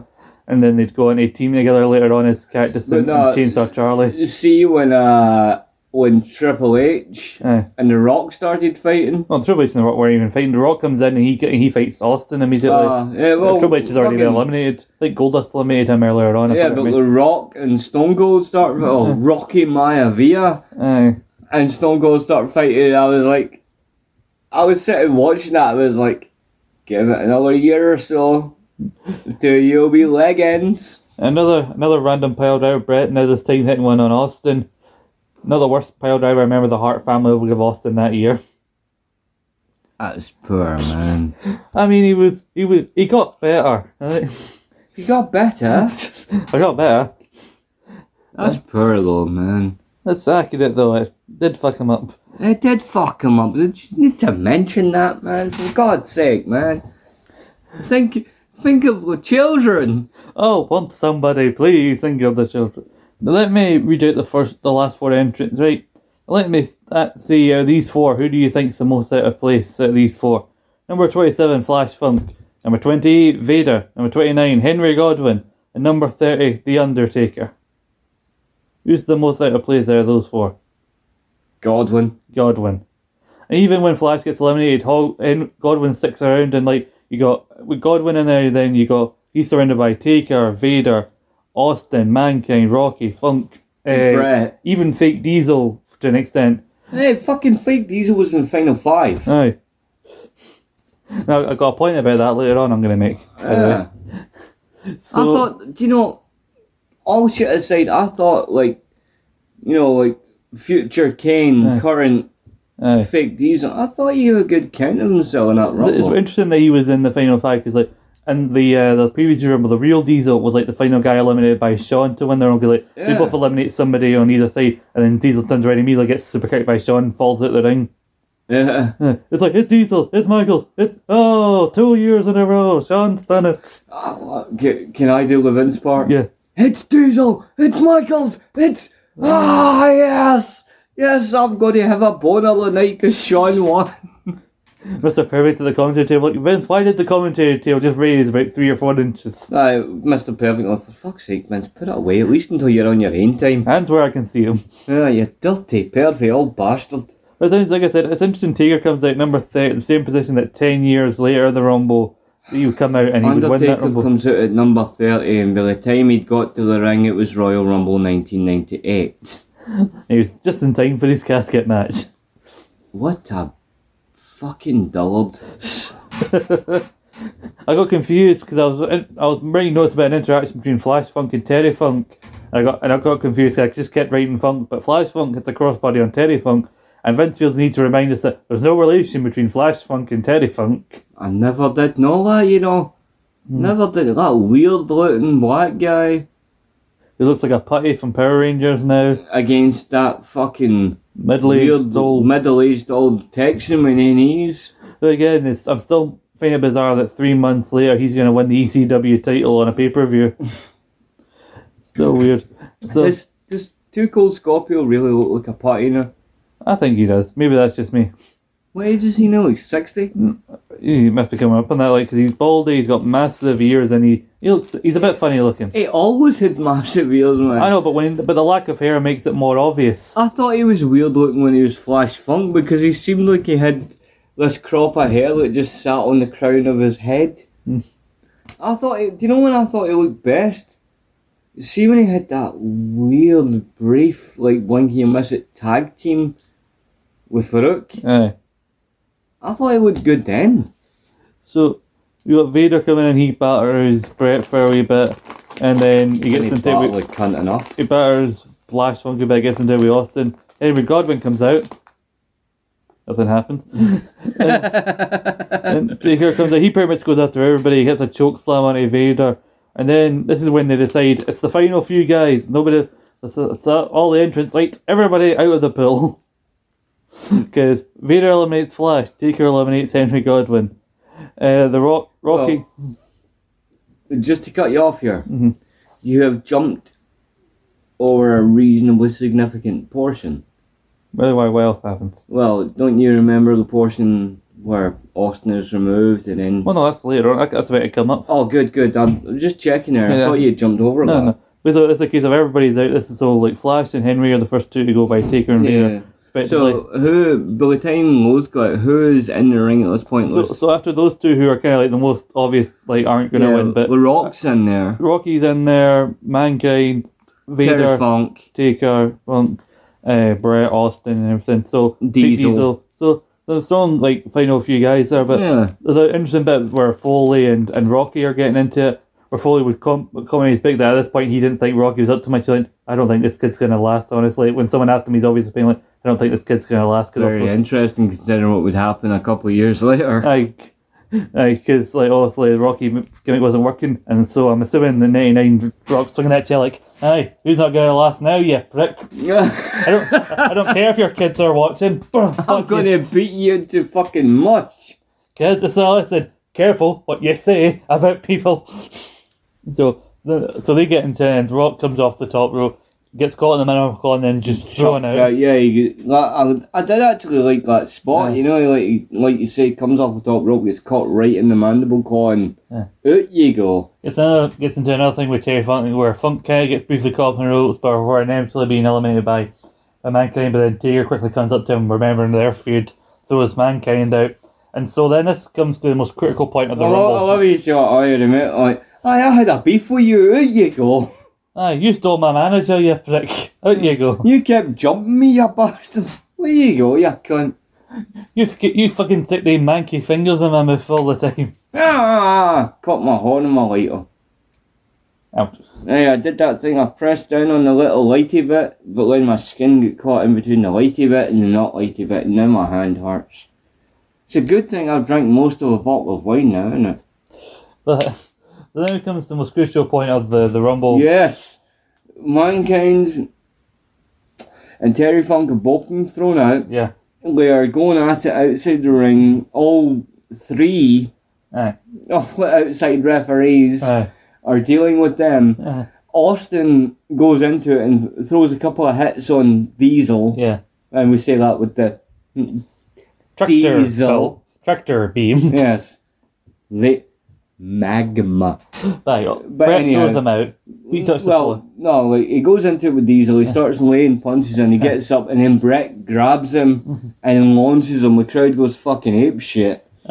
You know what I mean? Why? Why the fuck are you sporting that Canadian cunt bag? But anyway. Well, because he's still one of the biggest faces in the company. Him and Sean are the top two faces in the fuck company. him. But anyhow, it throws him out, but Referees don't see it. referees see nothing because they're dealing with the old drunk and the fucking psycho. Well, technically you can call Funk the psycho and the old drunk, but I know who you're talking about. Yeah. But what happens?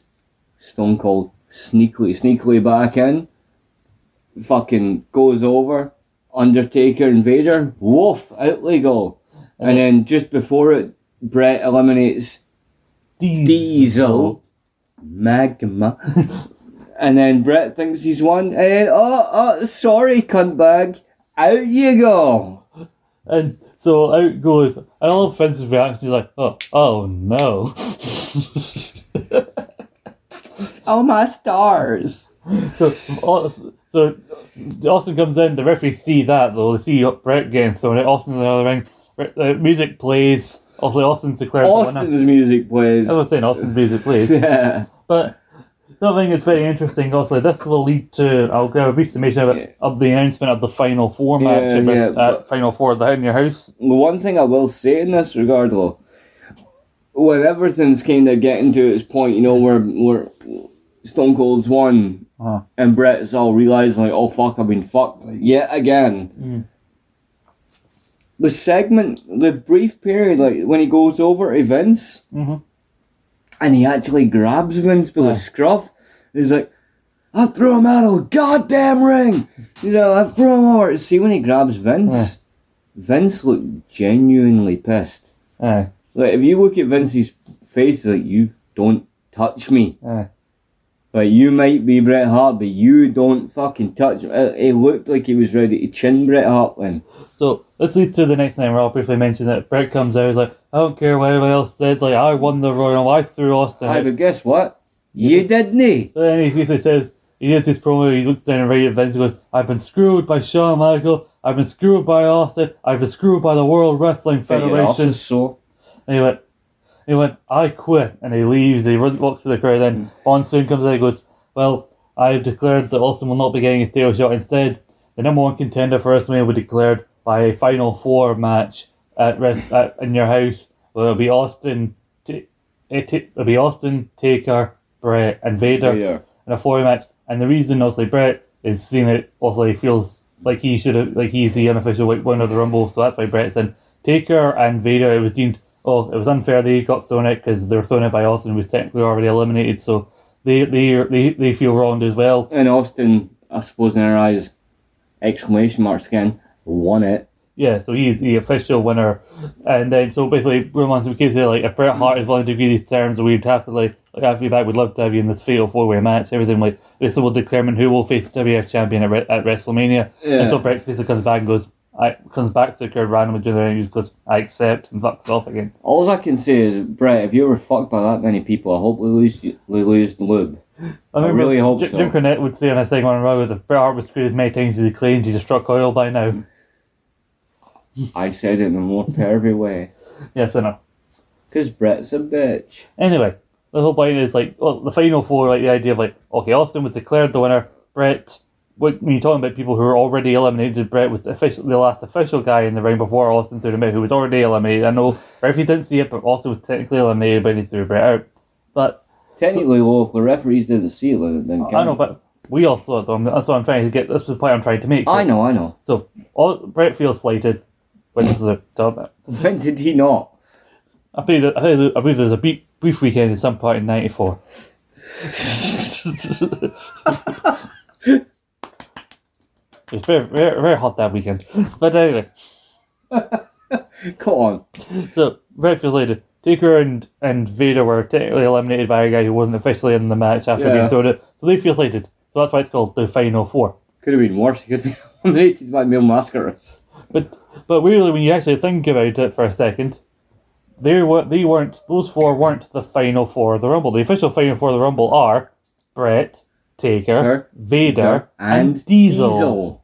But obviously, for obvious reasons, it's a case of like, well, this thing's run its course, and I'm a fucking promote a match where fake Diesel's in my main event. It's clearly the attitude with Vince here. Even though fake Diesel was pretty solid, I thought. Yeah. So yeah, that's the main event of the next year. There's more about the changing originally. Now, as we know it from the Raw afterwards, it's a case of, in the first 3 weeks leading into Bears, it's a case of like, oh, the Final Four is for the number one contendership. But it'll be made for a lot more in a few weeks, but I will wait until me and Paul inevitably cover In Your House Final Four as part of our In Your Guest Series, where we talk about A Tale of Lost Smiles. I will tell you something that I find very funny once we are finished recording our show. Sure. I will not ruin it for the people. But no, we get that. Austin wins the Rumble, and then... Sorry, I have some more info here. First off, to about the Rumble match, obviously. The full runtime for the Rumble was under the hour-long time limit. It was 50 minutes and 30 seconds the official Rumble went. And Austin, being number 5 in the Rumble, was in there as the Iron Man for 45 minutes and 7 seconds. Score. And got the most eliminations. Did he? Out of that Rumble with 10. 10. Which Who got the least amount? I didn't check Phineas? Because he got one. There are a few people who got one. I think Bulldog got at least one elimination. Goldust got at least one elimination in there. Who did Goldust eliminate? Triple H. Did he? Yeah. Good on Goldust. Can't remember who threw Goldust out, to be fair. But, you know. Well, it probably didn't matter. Hold on, let me go back to my notes. I should have mentioned it. Who eliminated Goldust? Did I forget to write it down? You may have, but fuck it. I don't have who eliminated Goldust. I don't know. Yeah, the Goldust didn't win, so that's no point. So Austin, I think the only other person who went double digits in a Rumble when they won it is Hogan in 1990. No, actually, it wasn't even one way he won it. I think it was 89, the one he didn't even win. Do you know what? No one cares about that bald old man. You know what, weirdly, I think by this point now that makes 3 people who have won the Rumble from a single digit number, and weirdly now 2 of them are heels, because by this point Austin's still technically a heel. Where Shawn won in 95 from number 1. He was a face then, but then... He won that face in 95. Well, no, actually, yeah, so technically all 3 guys were heels now, but even though Shawn was on that precipice of turning, both Shawn and Austin are both on the precipice of turning face. So Austin won it from number 5, Shawn from number 1, and obviously Flair from number 3 in 1992. Yeah. But no, Shawn was at the high point of heelness in 95. You know, he was like Austin Theory. Cocky motherfucker. So yeah. But you know, the very fact that Shawn won was the fact that it wasn't Austin Theory. Then obviously, as I said, 4 seconds was the shortest amount of time held by Jerry Lawler in this Rumble. And so obviously going into this Rumble, Bret Hart was the initial winner of the Royal Rumble. That was the plan. It was meant to lead to the big WrestleMania 12 rematch 1 year on, Shawn versus Bret. Oh, so that's why Stone Cold won? No. Do you know why Stone Cold won? Because of Vince Russo. Allegedly. Yeah? Because... The one good thing Russo ever did. So, allegedly, as his Venom persona on WWF Live, where he would appear, it would also be his name where you write magazine articles under. You know, Vince Russo, the man who championed people doing stuff under their own name? Yeah. Had to use a pseudonym for some reason. They were doing a wee thing before the week of the Rumble, like, let's send us in your predictions for the Royal Rumble, and they say, who do you think's going to win the Rumble? Because, I think Bret Hart's going to win the Royal Rumble. I swear to God, the Hitman's going to go on. I'm not going to do my Bruce impression because I found it actually sounds more like Quimby from The Simpsons. And not a good one at that. Hey, you do a better Vince Russo impression than Vince Russo does. But anyway, so a case of, apparently Vince was annoyed that Russo had chosen Bret Hart as his winner, because the whole thing is when on-screen personalities say who's going to win the Rumble, the whole point is to not pick the actual winner, so it seems a surprise, or maybe go somebody a bit out there who might not win. Was Vince going, no man, you ruined it, man? So basically Vince now thought it was a bit too predictable, so initially still the plan is Bret's going to win it. So Austin basically screws Bret out of it, then the whole plan is Bret's now meant to win the Final Four for the fight Shawn at Mania. But then by the time we get to Final Four, I'm going to talk about more of the twists and turns and how at one point there was a plan for Bret and Shawn at WrestleMania 13, but not for the title at one point. But we get into it, and it's the whole thing. Russo says things. Shawn be Shawn. Oh. You know, it's a combination of a combination of Russo being a dick, Shawn being a dick, Bret being petulant. I don't know if Stone Cold being a million times better than both of them. I mentioned also Raw the previous night because it ties into this, but I should mention also a big thing for Raw. I don't know if I mentioned on the first part or not, so I'll mention it again if I haven't. Yeah. Raw would officially make the move to 2 hours on the 3rd of February 1997 edition of Raw. My favourite Raw of that time period was the Raw after Final Four. Oh yeah, I'm sure we'll talk about that next time. But That was my favourite Raw. But anyway, Can you guess why? Possibly, but so it's now Raw is 2 hours. So they think, oh, Nitro were winning because they got that one unopposed hour. That's not a reason why, Vince. Because hence why they'll continue to beat you for a good at least 13 or so months after this. Yeah, because, we're doing things the fans want. Yes, like the NWO, which would ever get a bit boring, but still. I can still be happy, and I know our listeners know this already, but I can still be happy knowing that in my wrestling videotape collection, I have Bash at the Beach 96. Good for you. And at some point, I will have Halloween Havoc 98. Yes, and we will talk about it. I will have it. It will be mine. Oh, It yes. will be mine, and it will not be a fucking US copy. It'll Yeah. be a copy I can actually fucking watch. But Will I want to? Probably not. But I'll watch it anyway. then this would lead them to trying new things with the 2 hours, where the first hour for a while would just be Raw, and it would be for a while it was JR and Jim Cornette doing commentary, and then they would change up. Oh, and out comes King and Vince for the second hour, or now it's the War Zone. Raw is war and all that shit. I remember that. Apparently, then the commentary team for the first hour of Jim Cornette and JR wouldn't last very long, and Jim Cornette blames people like Kevin Dunn and people behind the scenes claiming that they said me and JR, they said we sound too southern. Too southern? Aye, you guys sound like too much like we're wrestling. This is sports entertainment, pal. What in the hell is wrong with wrestling? I don't know. Kevin Dunn, you fucking mook. I know. Fuck, do you know... Yeah, I've drank most of a bottle of wine, but I'm going to get this off my chest right now. And I'm not going to get too into the details because I don't want to fuck us up here, but Sure. Kevin Dunn, Oh. from what I hear about his attitude, fuck you, Kevin Dunn. Yeah. You're an idiot. Yeah. And if you, by some chance, listen to our show, come at me, bitch. You heard the main reason why he's been employed for so long, allegedly? Because he sucks Vince's dick. Well, no. But supposedly, he was carried up. His family worked with Vince and his dad. Apparently, him and Dunn's dad helped save some videotapes, some valuable tapes in their library from getting destroyed. And so Kevin Dunn got hired to be on the production and pretty much had a job for life because they owed the favour to his dad. Oh yeah, so because they saved some tapes, he's got a job. Yeah, pretty much, yeah. Well, guess what? Kevin Dunn, Scott and Paul's Rambling Podcast. This is Paul from that. Suck my ass, bitch, you're wrong. Yeah. Find me and argue with me, you cunt. And apparently he didn't like hearing... Like, people have alleged he didn't like hearing the word wrestling in his production truck or anything. Like, 'cause aye. Wrestling is the key. It is wrestling entertainment. You're like, yeah, he just thought himself, well, I'm producing a television show. Like, yes, your show that has wrestlers on it. Yeah, you're producing shit, you fuck.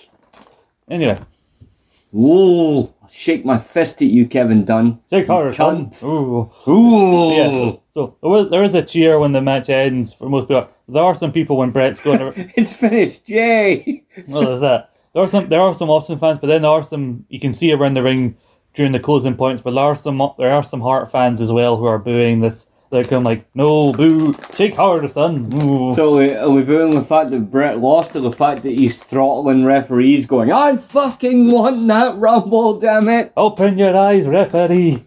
The bit where he throttles the guy and then grabs him by the cuff and goes, I threw him out of the goddamn ring! People are booing around. Vince is looking around while he's being held up by Brett. Are you shouting boo or boo, Rhett? I just love the bit where like Jerry Lawler does his bit. He's like, I think there should be sanctions against him, and Vince McMahon's just very serious, like, no, no, I'll talk to him.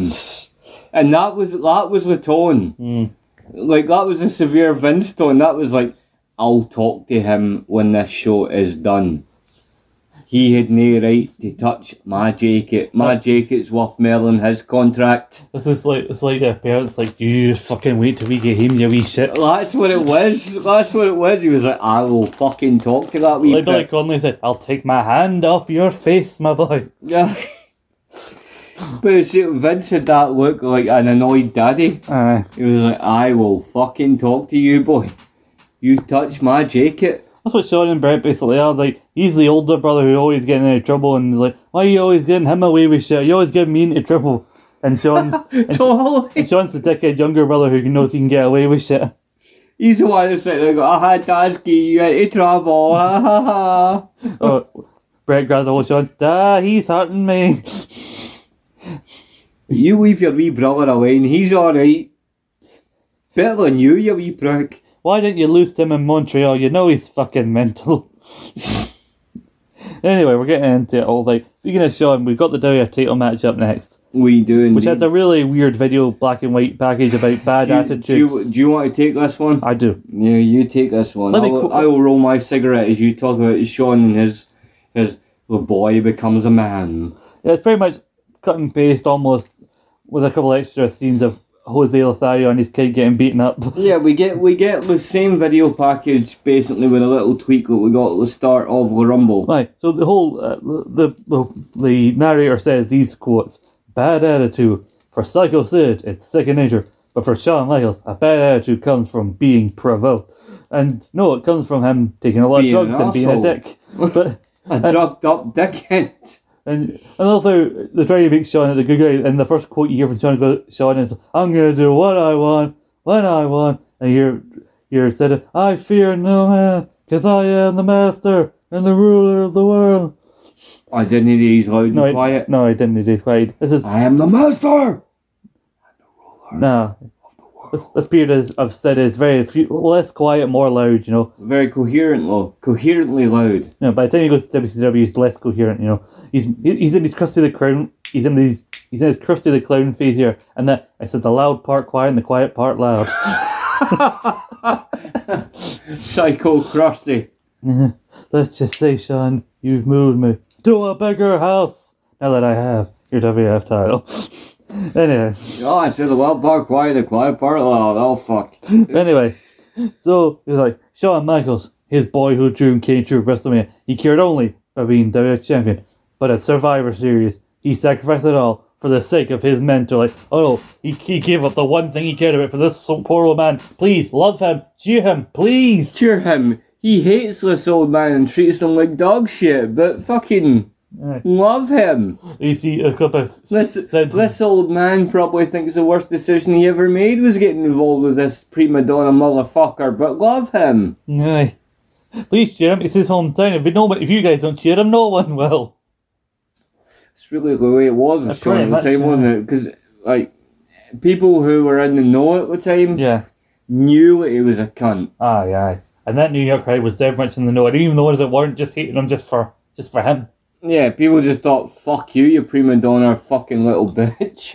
Then again, I've mentioned it before, I mentioned it even at our fucking Survivor Series review years ago, like, if you're a man who's going to a wrestling show with his woman, and this guy's coming out here who she's cheering for, he's all dancing, he's calling himself a sexy boy, and you're like, I fucking hate him. Like, you're not going to cheer sexy, you're going to cheer the big bastard. And the big bastard like Sid comes out, you're definitely going to say, like, I hope this cunt gets fucking battered here. I hope this big fucker beats the... And you know what, Survivor Series, that big fucker beat the piss out of him. Oh yes, he did.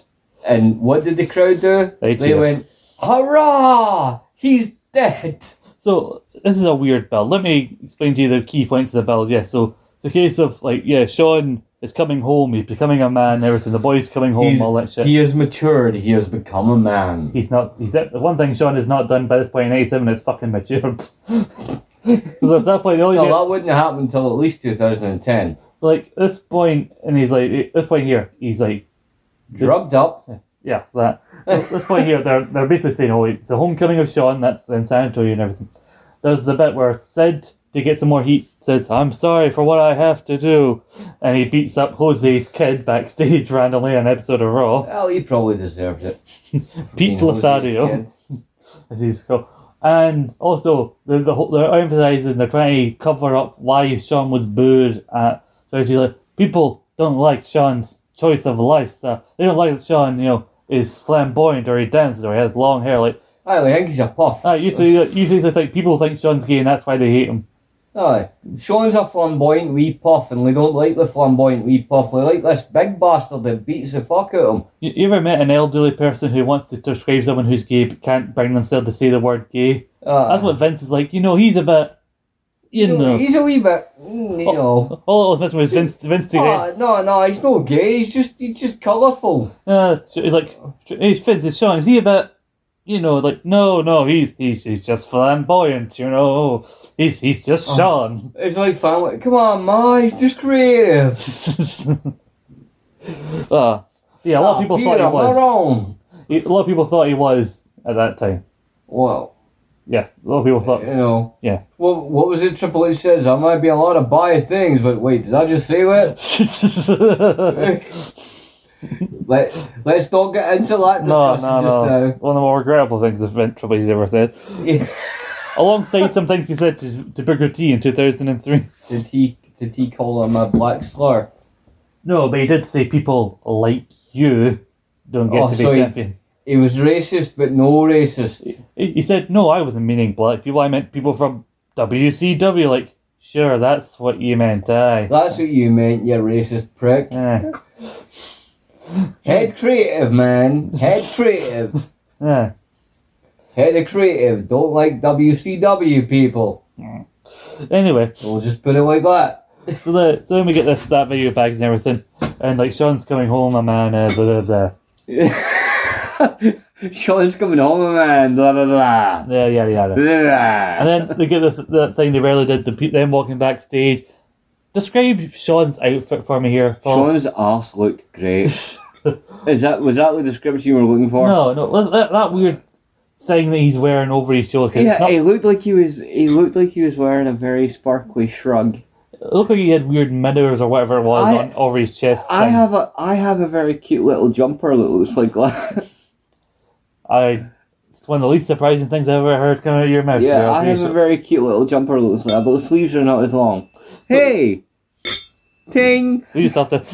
But anyway, Sean comes out looking very shiny. A weird vest thing with like mirrors and that. He's got his usual gear, but the hearts are like down like the Texas flag colours, which is nice. I can just say I liked when he was walking to the ring because you get a nice, good close up of his butt. Yeah. He took that long to get to the ring. His song started looping around again. I just liked his ass. I thought he looked good. And then it's just a slow walk with Sid coming down. He gets there and he does all the Sean machinations and all the rah, look at me, I'm sexy boy, and then we hear like dun dun dun dun dun, dun, dun, and then you're like, even with me, even at that point, I was so gone on Sean. Like I would have ate him with a spoon.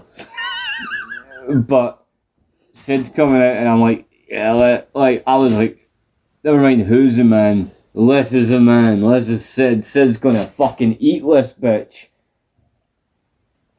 And for the longest portion of that match, Sid did eat that bitch. So, here's my thing with this match. I don't hate it.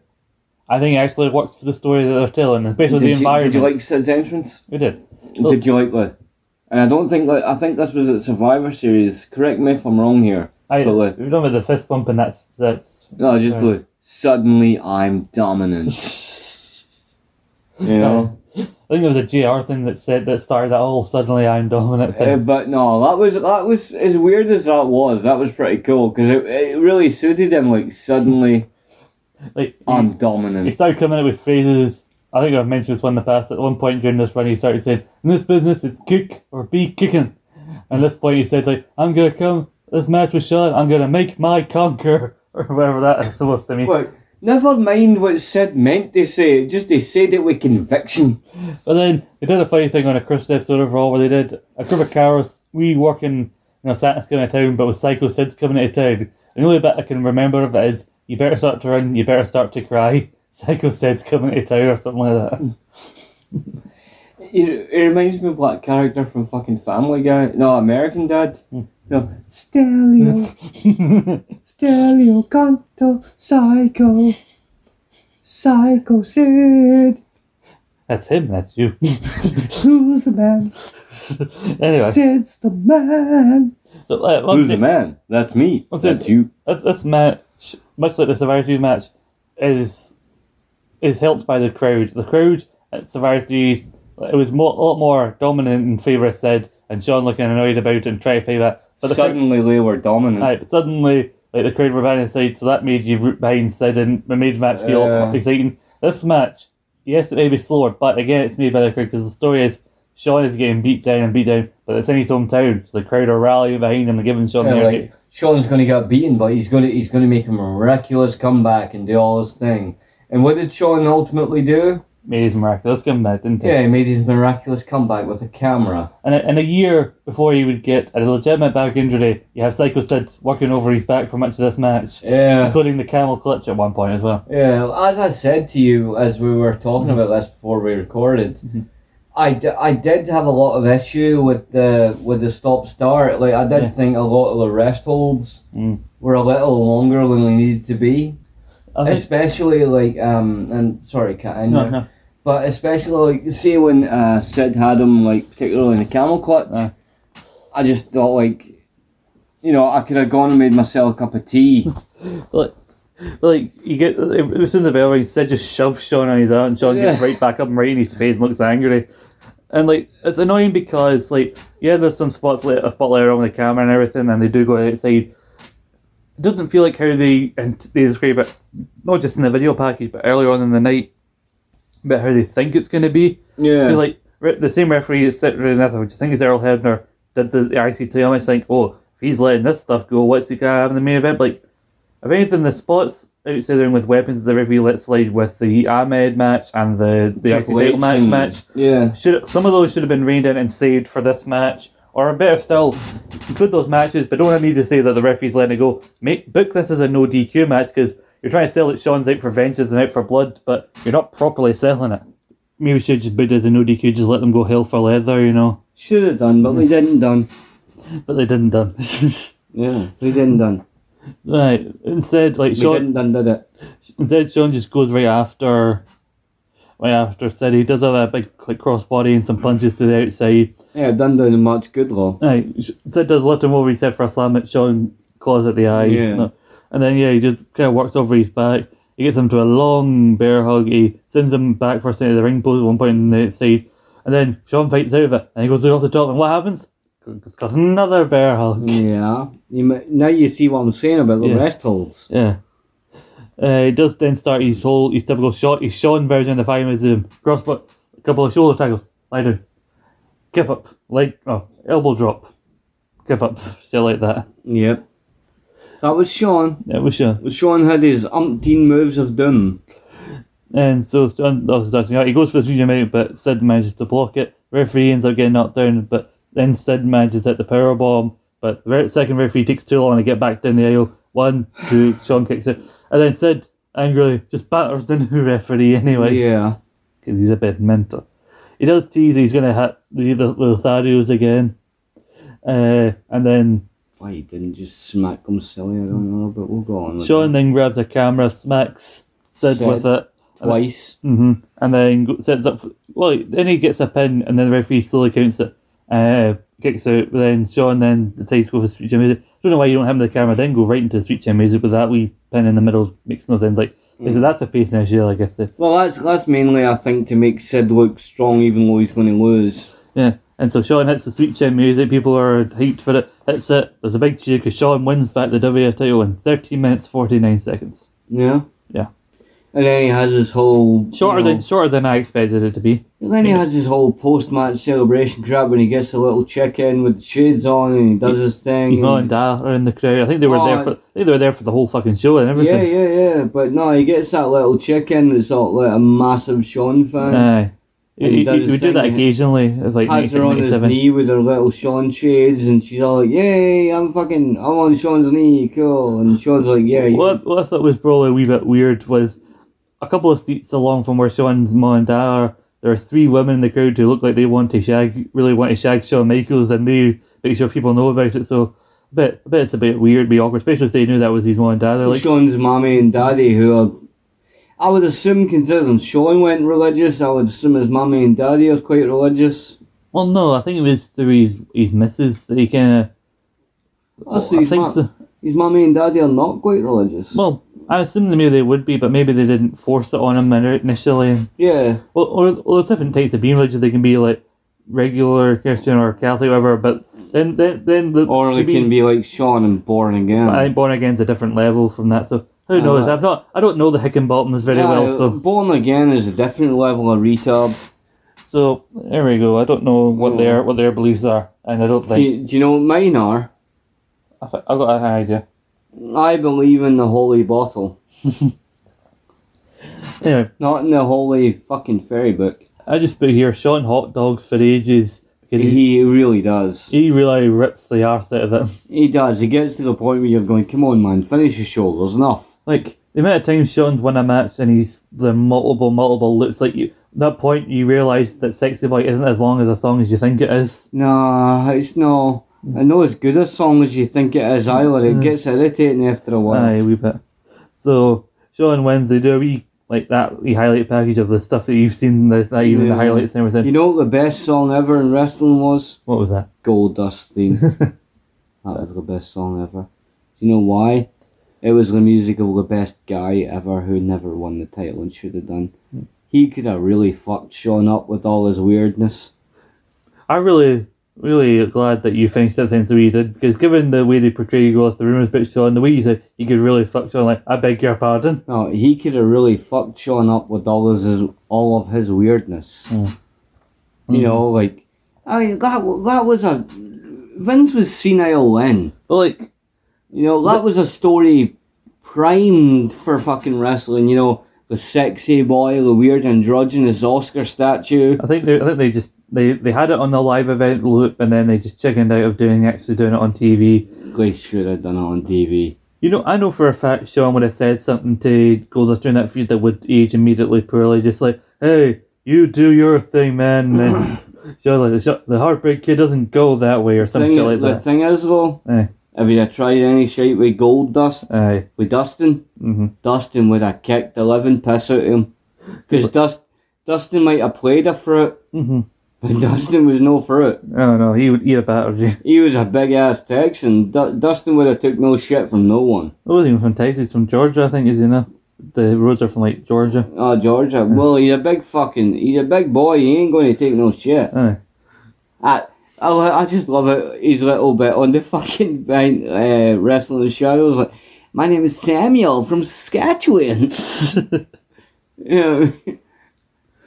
So Sean is the champion, and I feel that if they schedule a rematch for him and Styles on an episode of Raw, no, weirdly, why they didn't initially want to do that for? Well, I say why they didn't book that for Final Four, but then again, it's not the title match. No, the match titled. And the name of the pay-per-view should be the main event, probably.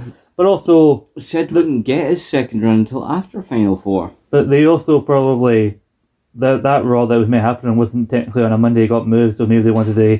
Like, encourage people, well, you'll not be on Monday, but if you don't tune in, you'll miss this big match with Sean and Sid for the title. Yeah. But even if they did tune in, they didn't fucking get it. For reasons I'm going to hold off to, because there's a whole story about this that I want to talk about in detail when we cover Final Four. Inevitably, who knows when that will be? We have other things in the pipeline. Yeah, we might talk about cake, maybe, or wine. Or wine. You don't drink wine, do you? No. So Paul will be doing the talking about wine. Call me a bitch, you bitch. We talk about cider. Maybe. Aha! That's something you can talk about. That's something you can involve yourself in. Cider. Well, Paul's fucked.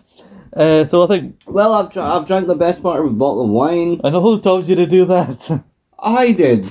Well, you should know not to listen to yourself. You're fucking mental. I like listening to myself. It's a lot more fun. It's not. I've listened to you. It really is. I get a lot more drunk if I listen to myself. Anyway, so we've come to the end of this road here. It's been a long one. The Royal Rumble 1997. Final thoughts, Paul? Well, like I say, I think, I think the main event's a little drawn out. Yeah. It's a good main event, a little drawn out though. I'm not as negatory on the Rumble itself as you may be. I think the Rumble itself, it's not the best Rumble, but it isn't the worst. You know, I mean, good result, good build up. It's good to build towards the final four, and it all ultimately led towards what I think Vince was going for, which was to build Stone Cold. Yeah. I don't even know if that was his initial idea, but I think that how Vince back in the day, like if he seen something working, he'd be like, "Yeah, that's working." So I think that led towards Stone Cold getting higher up the card as he did, and ultimately being a legend. The undercard, apart from like your 6-man, as you say, that sucked ass. But I mean, the undercard, that aside, was not terrible. Yeah. So I would give it a solid thumbs up. I wouldn't give it 2 thumbs up, but I'd definitely say it was an okay Rumble. Yeah, it's just I think we've covered Rumbles with better undercards. Yeah, well, definitely we have. Yeah, because like 93, I thought was a better undercard than this. Yeah, I mean, what we're getting... You had Shawn, Marty, Brett, Razor, Steiner's v. the Beverleys was good. I mean, Bam Bam Bossman was a bit meh, but it's not... Bam Bam Bossman was basically a glorified squash. Yeah, pretty much. Was that not at that time Bossman's last match before he came back as like Proto Shield? I'm sure it was, yeah. Because then he goes spend a brief spell in WCW for a few years. Aye. And come back and... Didn't he have a famous something on a pole match? Aye, we covered that back to the beach. Aye, where just John Tenta, as he was known there. Oh, it was just John Tenta then? Well, he'd be Big Bob Rogers, he'd be the boss at one point, and then WWE quickly put the guy was saying, well, you can't call him the fucking boss. And then he was the guardian angel. Can I ask, just out of curiosity, and I'm probably right on my thought process here, was he ever an NWO member? No. So he was one of the only members of the WCW roster that was not an NWO member. To the best of my recollection, he is not an NWO member. But Brutus Beefcake is. Brutus Beefcake, Brian Adams, bloody... Everyone. Vincent. See, the very fact that fucking... What was his fucking name in WWF? What, Virgil? Virgil. The very fact that Virgil was an NWO member and the Bossman wasn't. Come on to fuck, man. At least the Bossman could fucking wrestle. I'm just double checking. I'm looking up. I'm sure I know he was briefly in like may have been in the Dungeon Doom briefly, but I think he tried to join the NWO and then fought against the NWO. Let me just double check here. Cool. Yeah. I love what you have that at hand. Thank you. I hate that I spilt red wine on my nice pink quilt. Damn it. We've reached that stage, people. I am officially He did join sober. the NWO briefly. I was right. I think he wrestled as part of the NWO that sold out, but I don't know who he wrestled, but he said, it's just all I can figure out, he says his time with the NWO was brief, with Trailer being knocked out by an unknown assailant on the 17th of February 1987. I'm pretty sure that would end up going on to be Sting probably. Nah. The whole thing. Then he would be fired by the NWO, then would feud against him. I'm pretty sure there's a match like the 97 out? No, 97 the 97 Starrcade where it's Bubba teaming with the Steiner brothers against a group of NWO guys. But not the best team. It's Vincent, Macho, and Scott Norton. Two of those are good because Scott Norton was big in Japan, and you got Macho Man, but then you've got Vincent. Then you got Vincent. Basically, a case of which one of these guys is going to take the fall on the NWO? But Vincent in it. Actually, then I think about it. NWO didn't even lose. The NWO won that match, I think, for some reason. Wasn't Vincent who got the pin, was it? No, I'm sure it was Macho, but I think it was just a case of we've got Macho in here. Macho's got to win. Did Vincent ever win anything in the WCW? Not that I can think of, thankfully. Good. So the only title that Mook has ever held has been the $1 million title. $1 million title for all of a blink and you'll miss it time period. Yeah. Where do you win that? SummerSlam. SummerSlam 91. And he lost it, I was assuming, on a house show or something. I think he just got stolen by the Repo Man and just given back to DiBiase. Oh, so he didn't even get a chance to defend the goddamn thing. He just got taken. Well, I don't know if he defended it. I don't think it was a title you really defended that much, but... Well, I'm thinking the time period that title was, he may have. Anyway, my thing about this Rumble, I think we've covered Rumble with better undercards. Yeah. There are times where the crowd was a bit too quiet for the size of them, so I it was think, a bit off-putting at times. I think 92 had a better undercard. And then in the Rumble match itself, if it wasn't to do with Austin or Brett for most of the match, there'd be periods of time where I'm like, this is a fucking boring Rumble. Like, this was pretty much, even though a lot of people include like Brett and Foley and other people, but like, this was the Austin show. This was the one-man Austin show here. Austin made this Rumble what it was. Well, that was obvious the minute he came out. Yeah. You know, it was, like you say, it was the Austin Brett feud in a Rumble. Like, and the crowd made the main event more bearable, but I will admit, like, usually, like, there were times I'm writing my notes, like, you had him in a bear hug, and a camel clutch, and then there's a wee bit of time where I'm sitting there, oh, and now he's up, Scott Sean Miguel, and he's in another bear hug. He's back in a rest hold again. He's in another bloody bear hug. Yeah. I mean, you gotta admit, like, when there's a main event match, you want a little bit more than just power moves and rest holds. Mm-hmm. So, and that is essentially what that main event was. Power moves, rest holds, and then lucha style shit with the comebacks. Yeah, I mean, the AAA match I knew was going to be dog shit. Well, not dog shit, but it's definitely my least favourite match. Be truthful and honest with yourself. I can admit it was dog shit. It was shit. Anytime, before my VCR broke, anytime I watched that Rumble, I fast forward past that. I don't want to see the AAA pitch. I don't care. Like, and that is really a glaring thing on them. I do not care. You know, I don't want to see a couple of B+ AAA guys wrestling a match I frankly don't give two fucks about. I have to be honest with myself because, you know, there are points that I enjoyed more than I thought I would. There were ones, I thought I'd enjoy that, and they were good. And then there were points where like, I'm not really not enjoying this as much as I did. So, you know, this may get me some shit because I'm pretty sure I'm not sure if I rated 93 or 2 higher than this. Like, I think the highest with either of those two I went was 1 thumbs up or something like that. I don't know. Yeah. Unfortunately, I'm in the middle here. You're in the middle. I'm in the middle. And, do you know, honestly, Austin was tempting me to go 1 thumbs up, but even then I couldn't. No, I totally respect your viewpoint on that. Yeah. Like, I give it a thumbs up because I really thought the whole Austin Brett thing, like I think about the way it builds towards where it becomes, and that's why I give it a thumbs up. I think like it's great story building, and I give it a thumbs up for that. But I totally respect your thumb. I totally get it. Yeah, you know, I like. It's one of the rare times I actually understand your rating. You know, because like. You know, I'm worried that might be seen as like controversial with some people. Like, no, you're quite right. I'm not trying to be, but like it's just a case of like I know for some people there are those out there who love the year, like everything about the year '97 and the storytelling. And there is a lot of great stuff about year '97. There are some people who think it's like one of the best years. There was a lot of if you really study it, there was a lot of shite in amongst the good. Yeah, and I don't think that the Royal Rumble was the best show of that year. No. What do you believe was the best show of that year? Well, 97. I think it's probably Canadian Stampede. Probably Canadian. Well, I think that's in my collection. I'm not sure. Is that in your house? Yeah, it's in your house. The one before SummerSlam. It's the one between King of the Ring and SummerSlam. We'll have to check my collection when we're done, but I think that's in my collection. I think that's one of those ones that I got just after my VCR died. So it's in my collection, but I've not had the joy of... Only 4 matches on the main show of that thing, but it still manages to be great. Yeah. There's one on the free-for-all as well, but you know... Well, didn't that Canadian Stampede have Bruce Hart in it?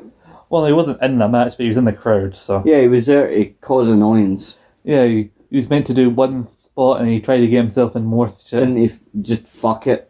He just started properly like hitting Stone Cold and shouldn't have, and Stone Cold that'd be the point where Vince go, you had one bloody thing! One thing and you fucked that.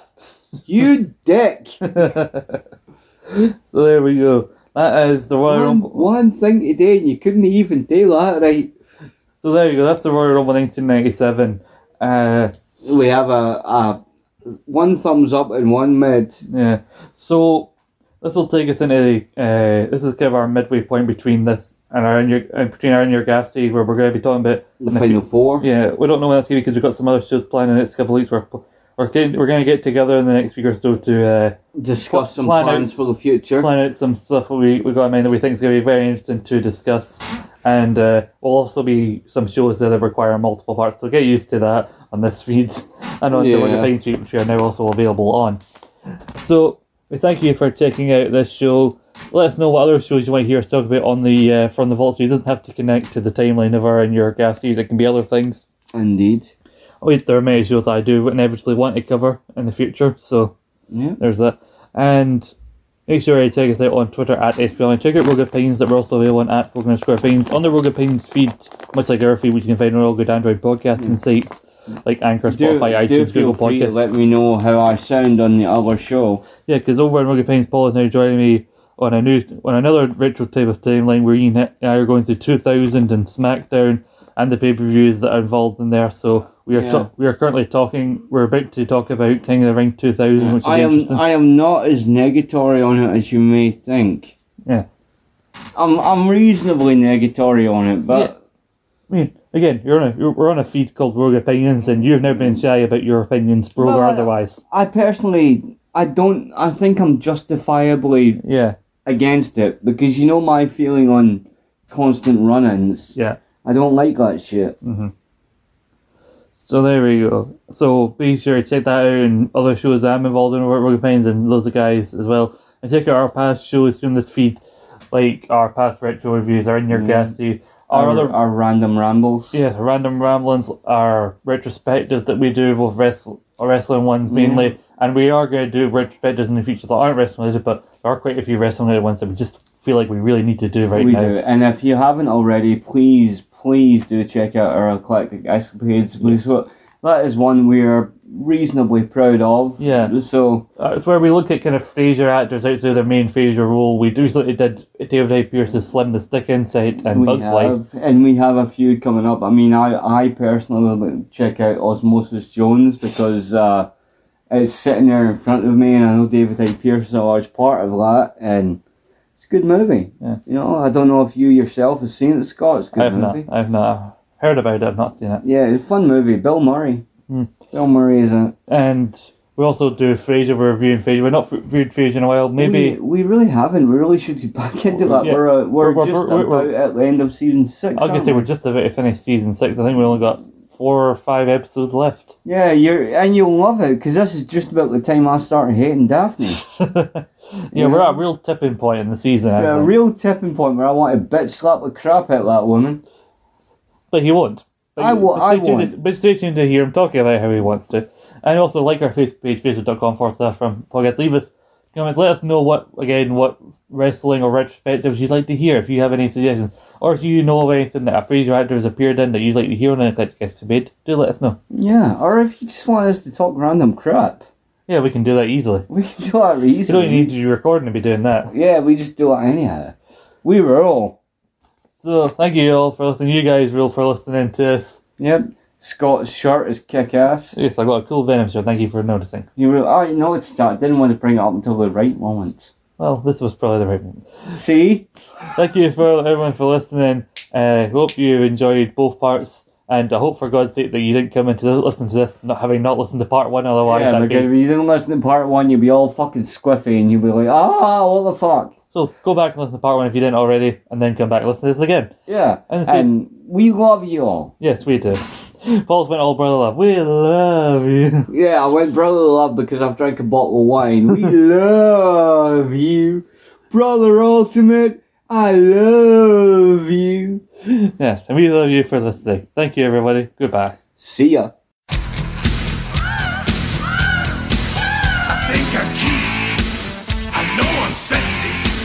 I've got the looks that drives a girl wild. I've got the move that really move 'em. I said chill up and down their spine. I'm just a sexy boy. I'm not your boy toy. I'm just a sexy boy.